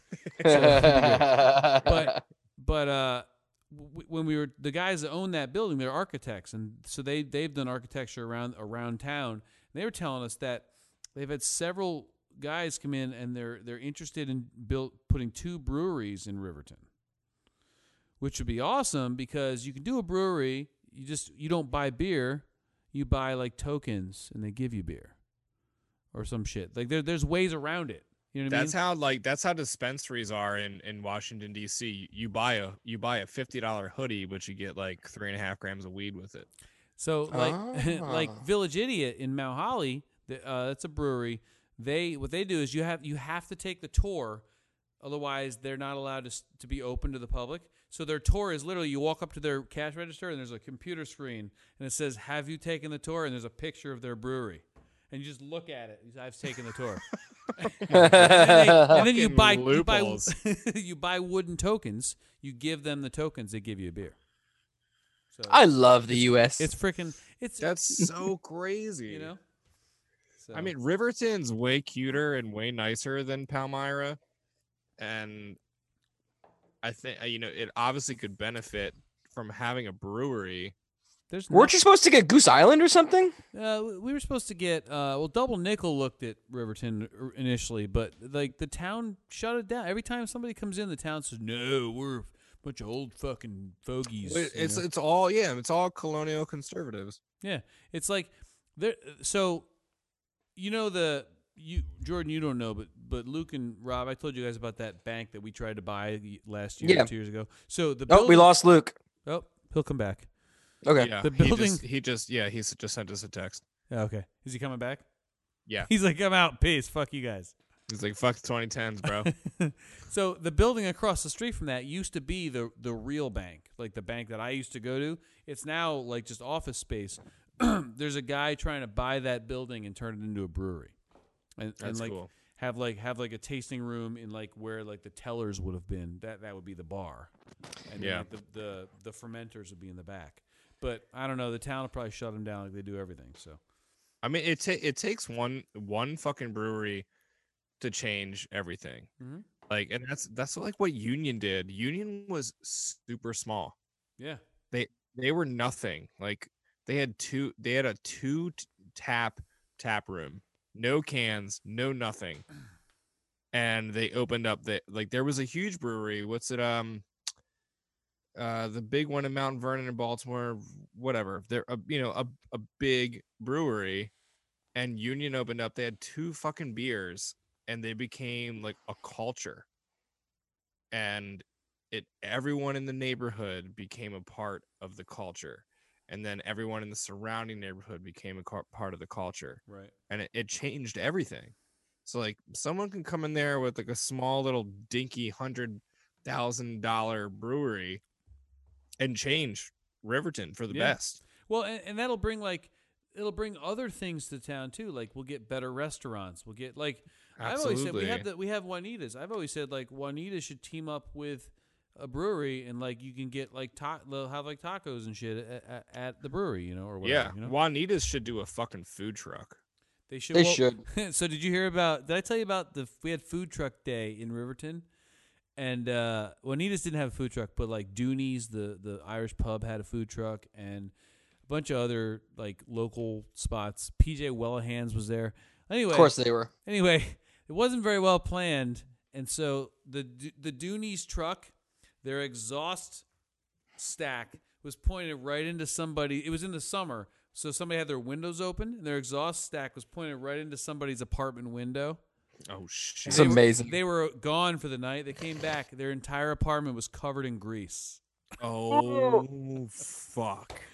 I would freak out. Needless to say, we're not having a food truck day anytime soon. No, definitely not. I would fucking beat some ass, dude. It wasn't Dooney's fault. Whoever's food truck it was the planners. Whoever parked in there. Yeah, they were like, oh, just park wherever, man. How's this look? Cool, okay, whatever. Like no one had thought about it, had thought it through. They were just like, yeah, let's have some food trucks, cool, And yeah, for sure. It's a great idea. Like I would love to do like Palmyra has a farmers market, and it's kind of cool. But like these small towns, like the town elders, I call them, like Hey, Mark Brown, what's up? Can you let Luke in? Oh, you sorry. have to let Luke in. Sorry, my bad. Sorry. Like the town elders don't like. Oh shit! I need to get my battery charger. Wait, is there one up here? Hey, there he is, connecting to audio. Bosny, what was wrong with your audio? I don't know. Can you hear me now? It's a little fuzzy, I hear you. I hear you. It's fuzzy. or it was going in and out for me, but it's fine now. You can hear me now as I clear can. as you did Yeah. before. Yeah. Yeah, Yeah, this is like a. Yeah, I don't know. fucking I think something in my preferences got fucked up, and then I don't know. It's like a Sprint commercial right now. Where did that guy go? He went to Verizon? No, he went to. He went to Sprint. He was Verizon. He went to Sprint. He was Verizon. He went to Sprint. I switched to AT&T. Fuck Verizon. I got AT&T. I'm debating switching. They're just a little expensive. Verizon's way more expensive. Everything's expensive, dude. It's all expensive, but Life is I expensive. just switched over to Verizon or to AT&T from Verizon. Hey, I want to just quick topic change. Just think about phones real quick. Have you guys seen the app Quibi? Yeah, I don't know what they're it is, but I've advertising like seen it. crazy. It's kind of cool. So I got it. So they have a 90-day free trial. I don't plan on paying for this shit. When the 90 days are up, I'm canceling. But like, it's kind of cool, man. It's like 5-6 minute episodes of like, it's like an action show or like a thriller or like a comedy or like cooking, like reality shows. It's like television, but every show is like 5 or 6 minutes long. So like, you don't have to commit to something. It's like you're sitting on the toilet. Oh, watch an episode of this real quick. Cool, and then go about your business. It's smart. It's That's fucking better cool. than me look at a bunch of fucking big butts on Instagram. Well, I do that. I haven't posted in a while on the butt group. I got to do that. Luke, is Luke in the butt group? No. We gotta add Luke. I left the butt group because it was too distracting. Luke, do you want to be in the butt group, bro? I don't know what's the butt group. Do you like big butts? And you cannot lie. Sure. All right. Well, we have Share pictures of butts. a bunch of us guys just share pictures of butts. On Instagram. Sure. What's your Instagram handle? I can't just search fucking Lou Bosny and find you. It's Lubin, right? It's Lubin something. If you look, It's LUEBEN. LUE. Oh, there it is. Yeah. All right, dude. Welcome to the first day of the rest of your life. Thanks, bro. It's over for you. it is It's on pretty epic. Instagram. Yeah. Instagram, yeah, it'll be your private messages. It'll just get flooded every day with like fucking 30 big booties. Hey, Rob, Yeah, we should try to get Eli Winderman on the podcast too. we definitely should. Have I would love we to. haven't tried, have we? We should definitely. reach We out haven't to him. tried. We haven't tried a lot of things. I think I have his phone number. I can. Cool. We need I'll we work need it to out. start reaching above our pay grade. I agree. Well, we have lots of time to do that, and everyone else has time too. So Right. Yeah. So you know, as long as they're not expecting to get paid, like I mean, I was riding my bike down Spring Garden the other day. I rode by him. He was walking his dog. He has a big ass, like a full size Labradoodle. that's cool. That's awesome. Hey, do you guys want to do the top 5? I just like talking to you guys. I mean, I missed you guys. This sucks. I miss you guys so much. It's No. so weird. I miss. all we have are our girlfriends or wives, except for Luke has like 4 roommates. I miss. We lost. Luke is now deep in the ass right now. Yeah, it's pretty amazing. It is pretty awesome. I miss sitting in a car for 8 hours with you guys. Dude, you guys realize 2 days ago we would have had to sit in a car for 12 hours from It would have been It awesome. would have been awesome. It would have been fucking really good because at least I got my cell phone back. But yeah, I could have caught up on the voice and shit. the voice. See this fucking dope fish hat I got, dude? That's a fish hat. It just looks like a bunch of red buttholes on It's- your it's- hat, dude. it's donuts, bro. Oh, they're done. It's Is the- that It's the Baker's dozen. Yeah, Bro, nice. look at that shit. Hey, more donuts. Oh God. Hey, tweezer.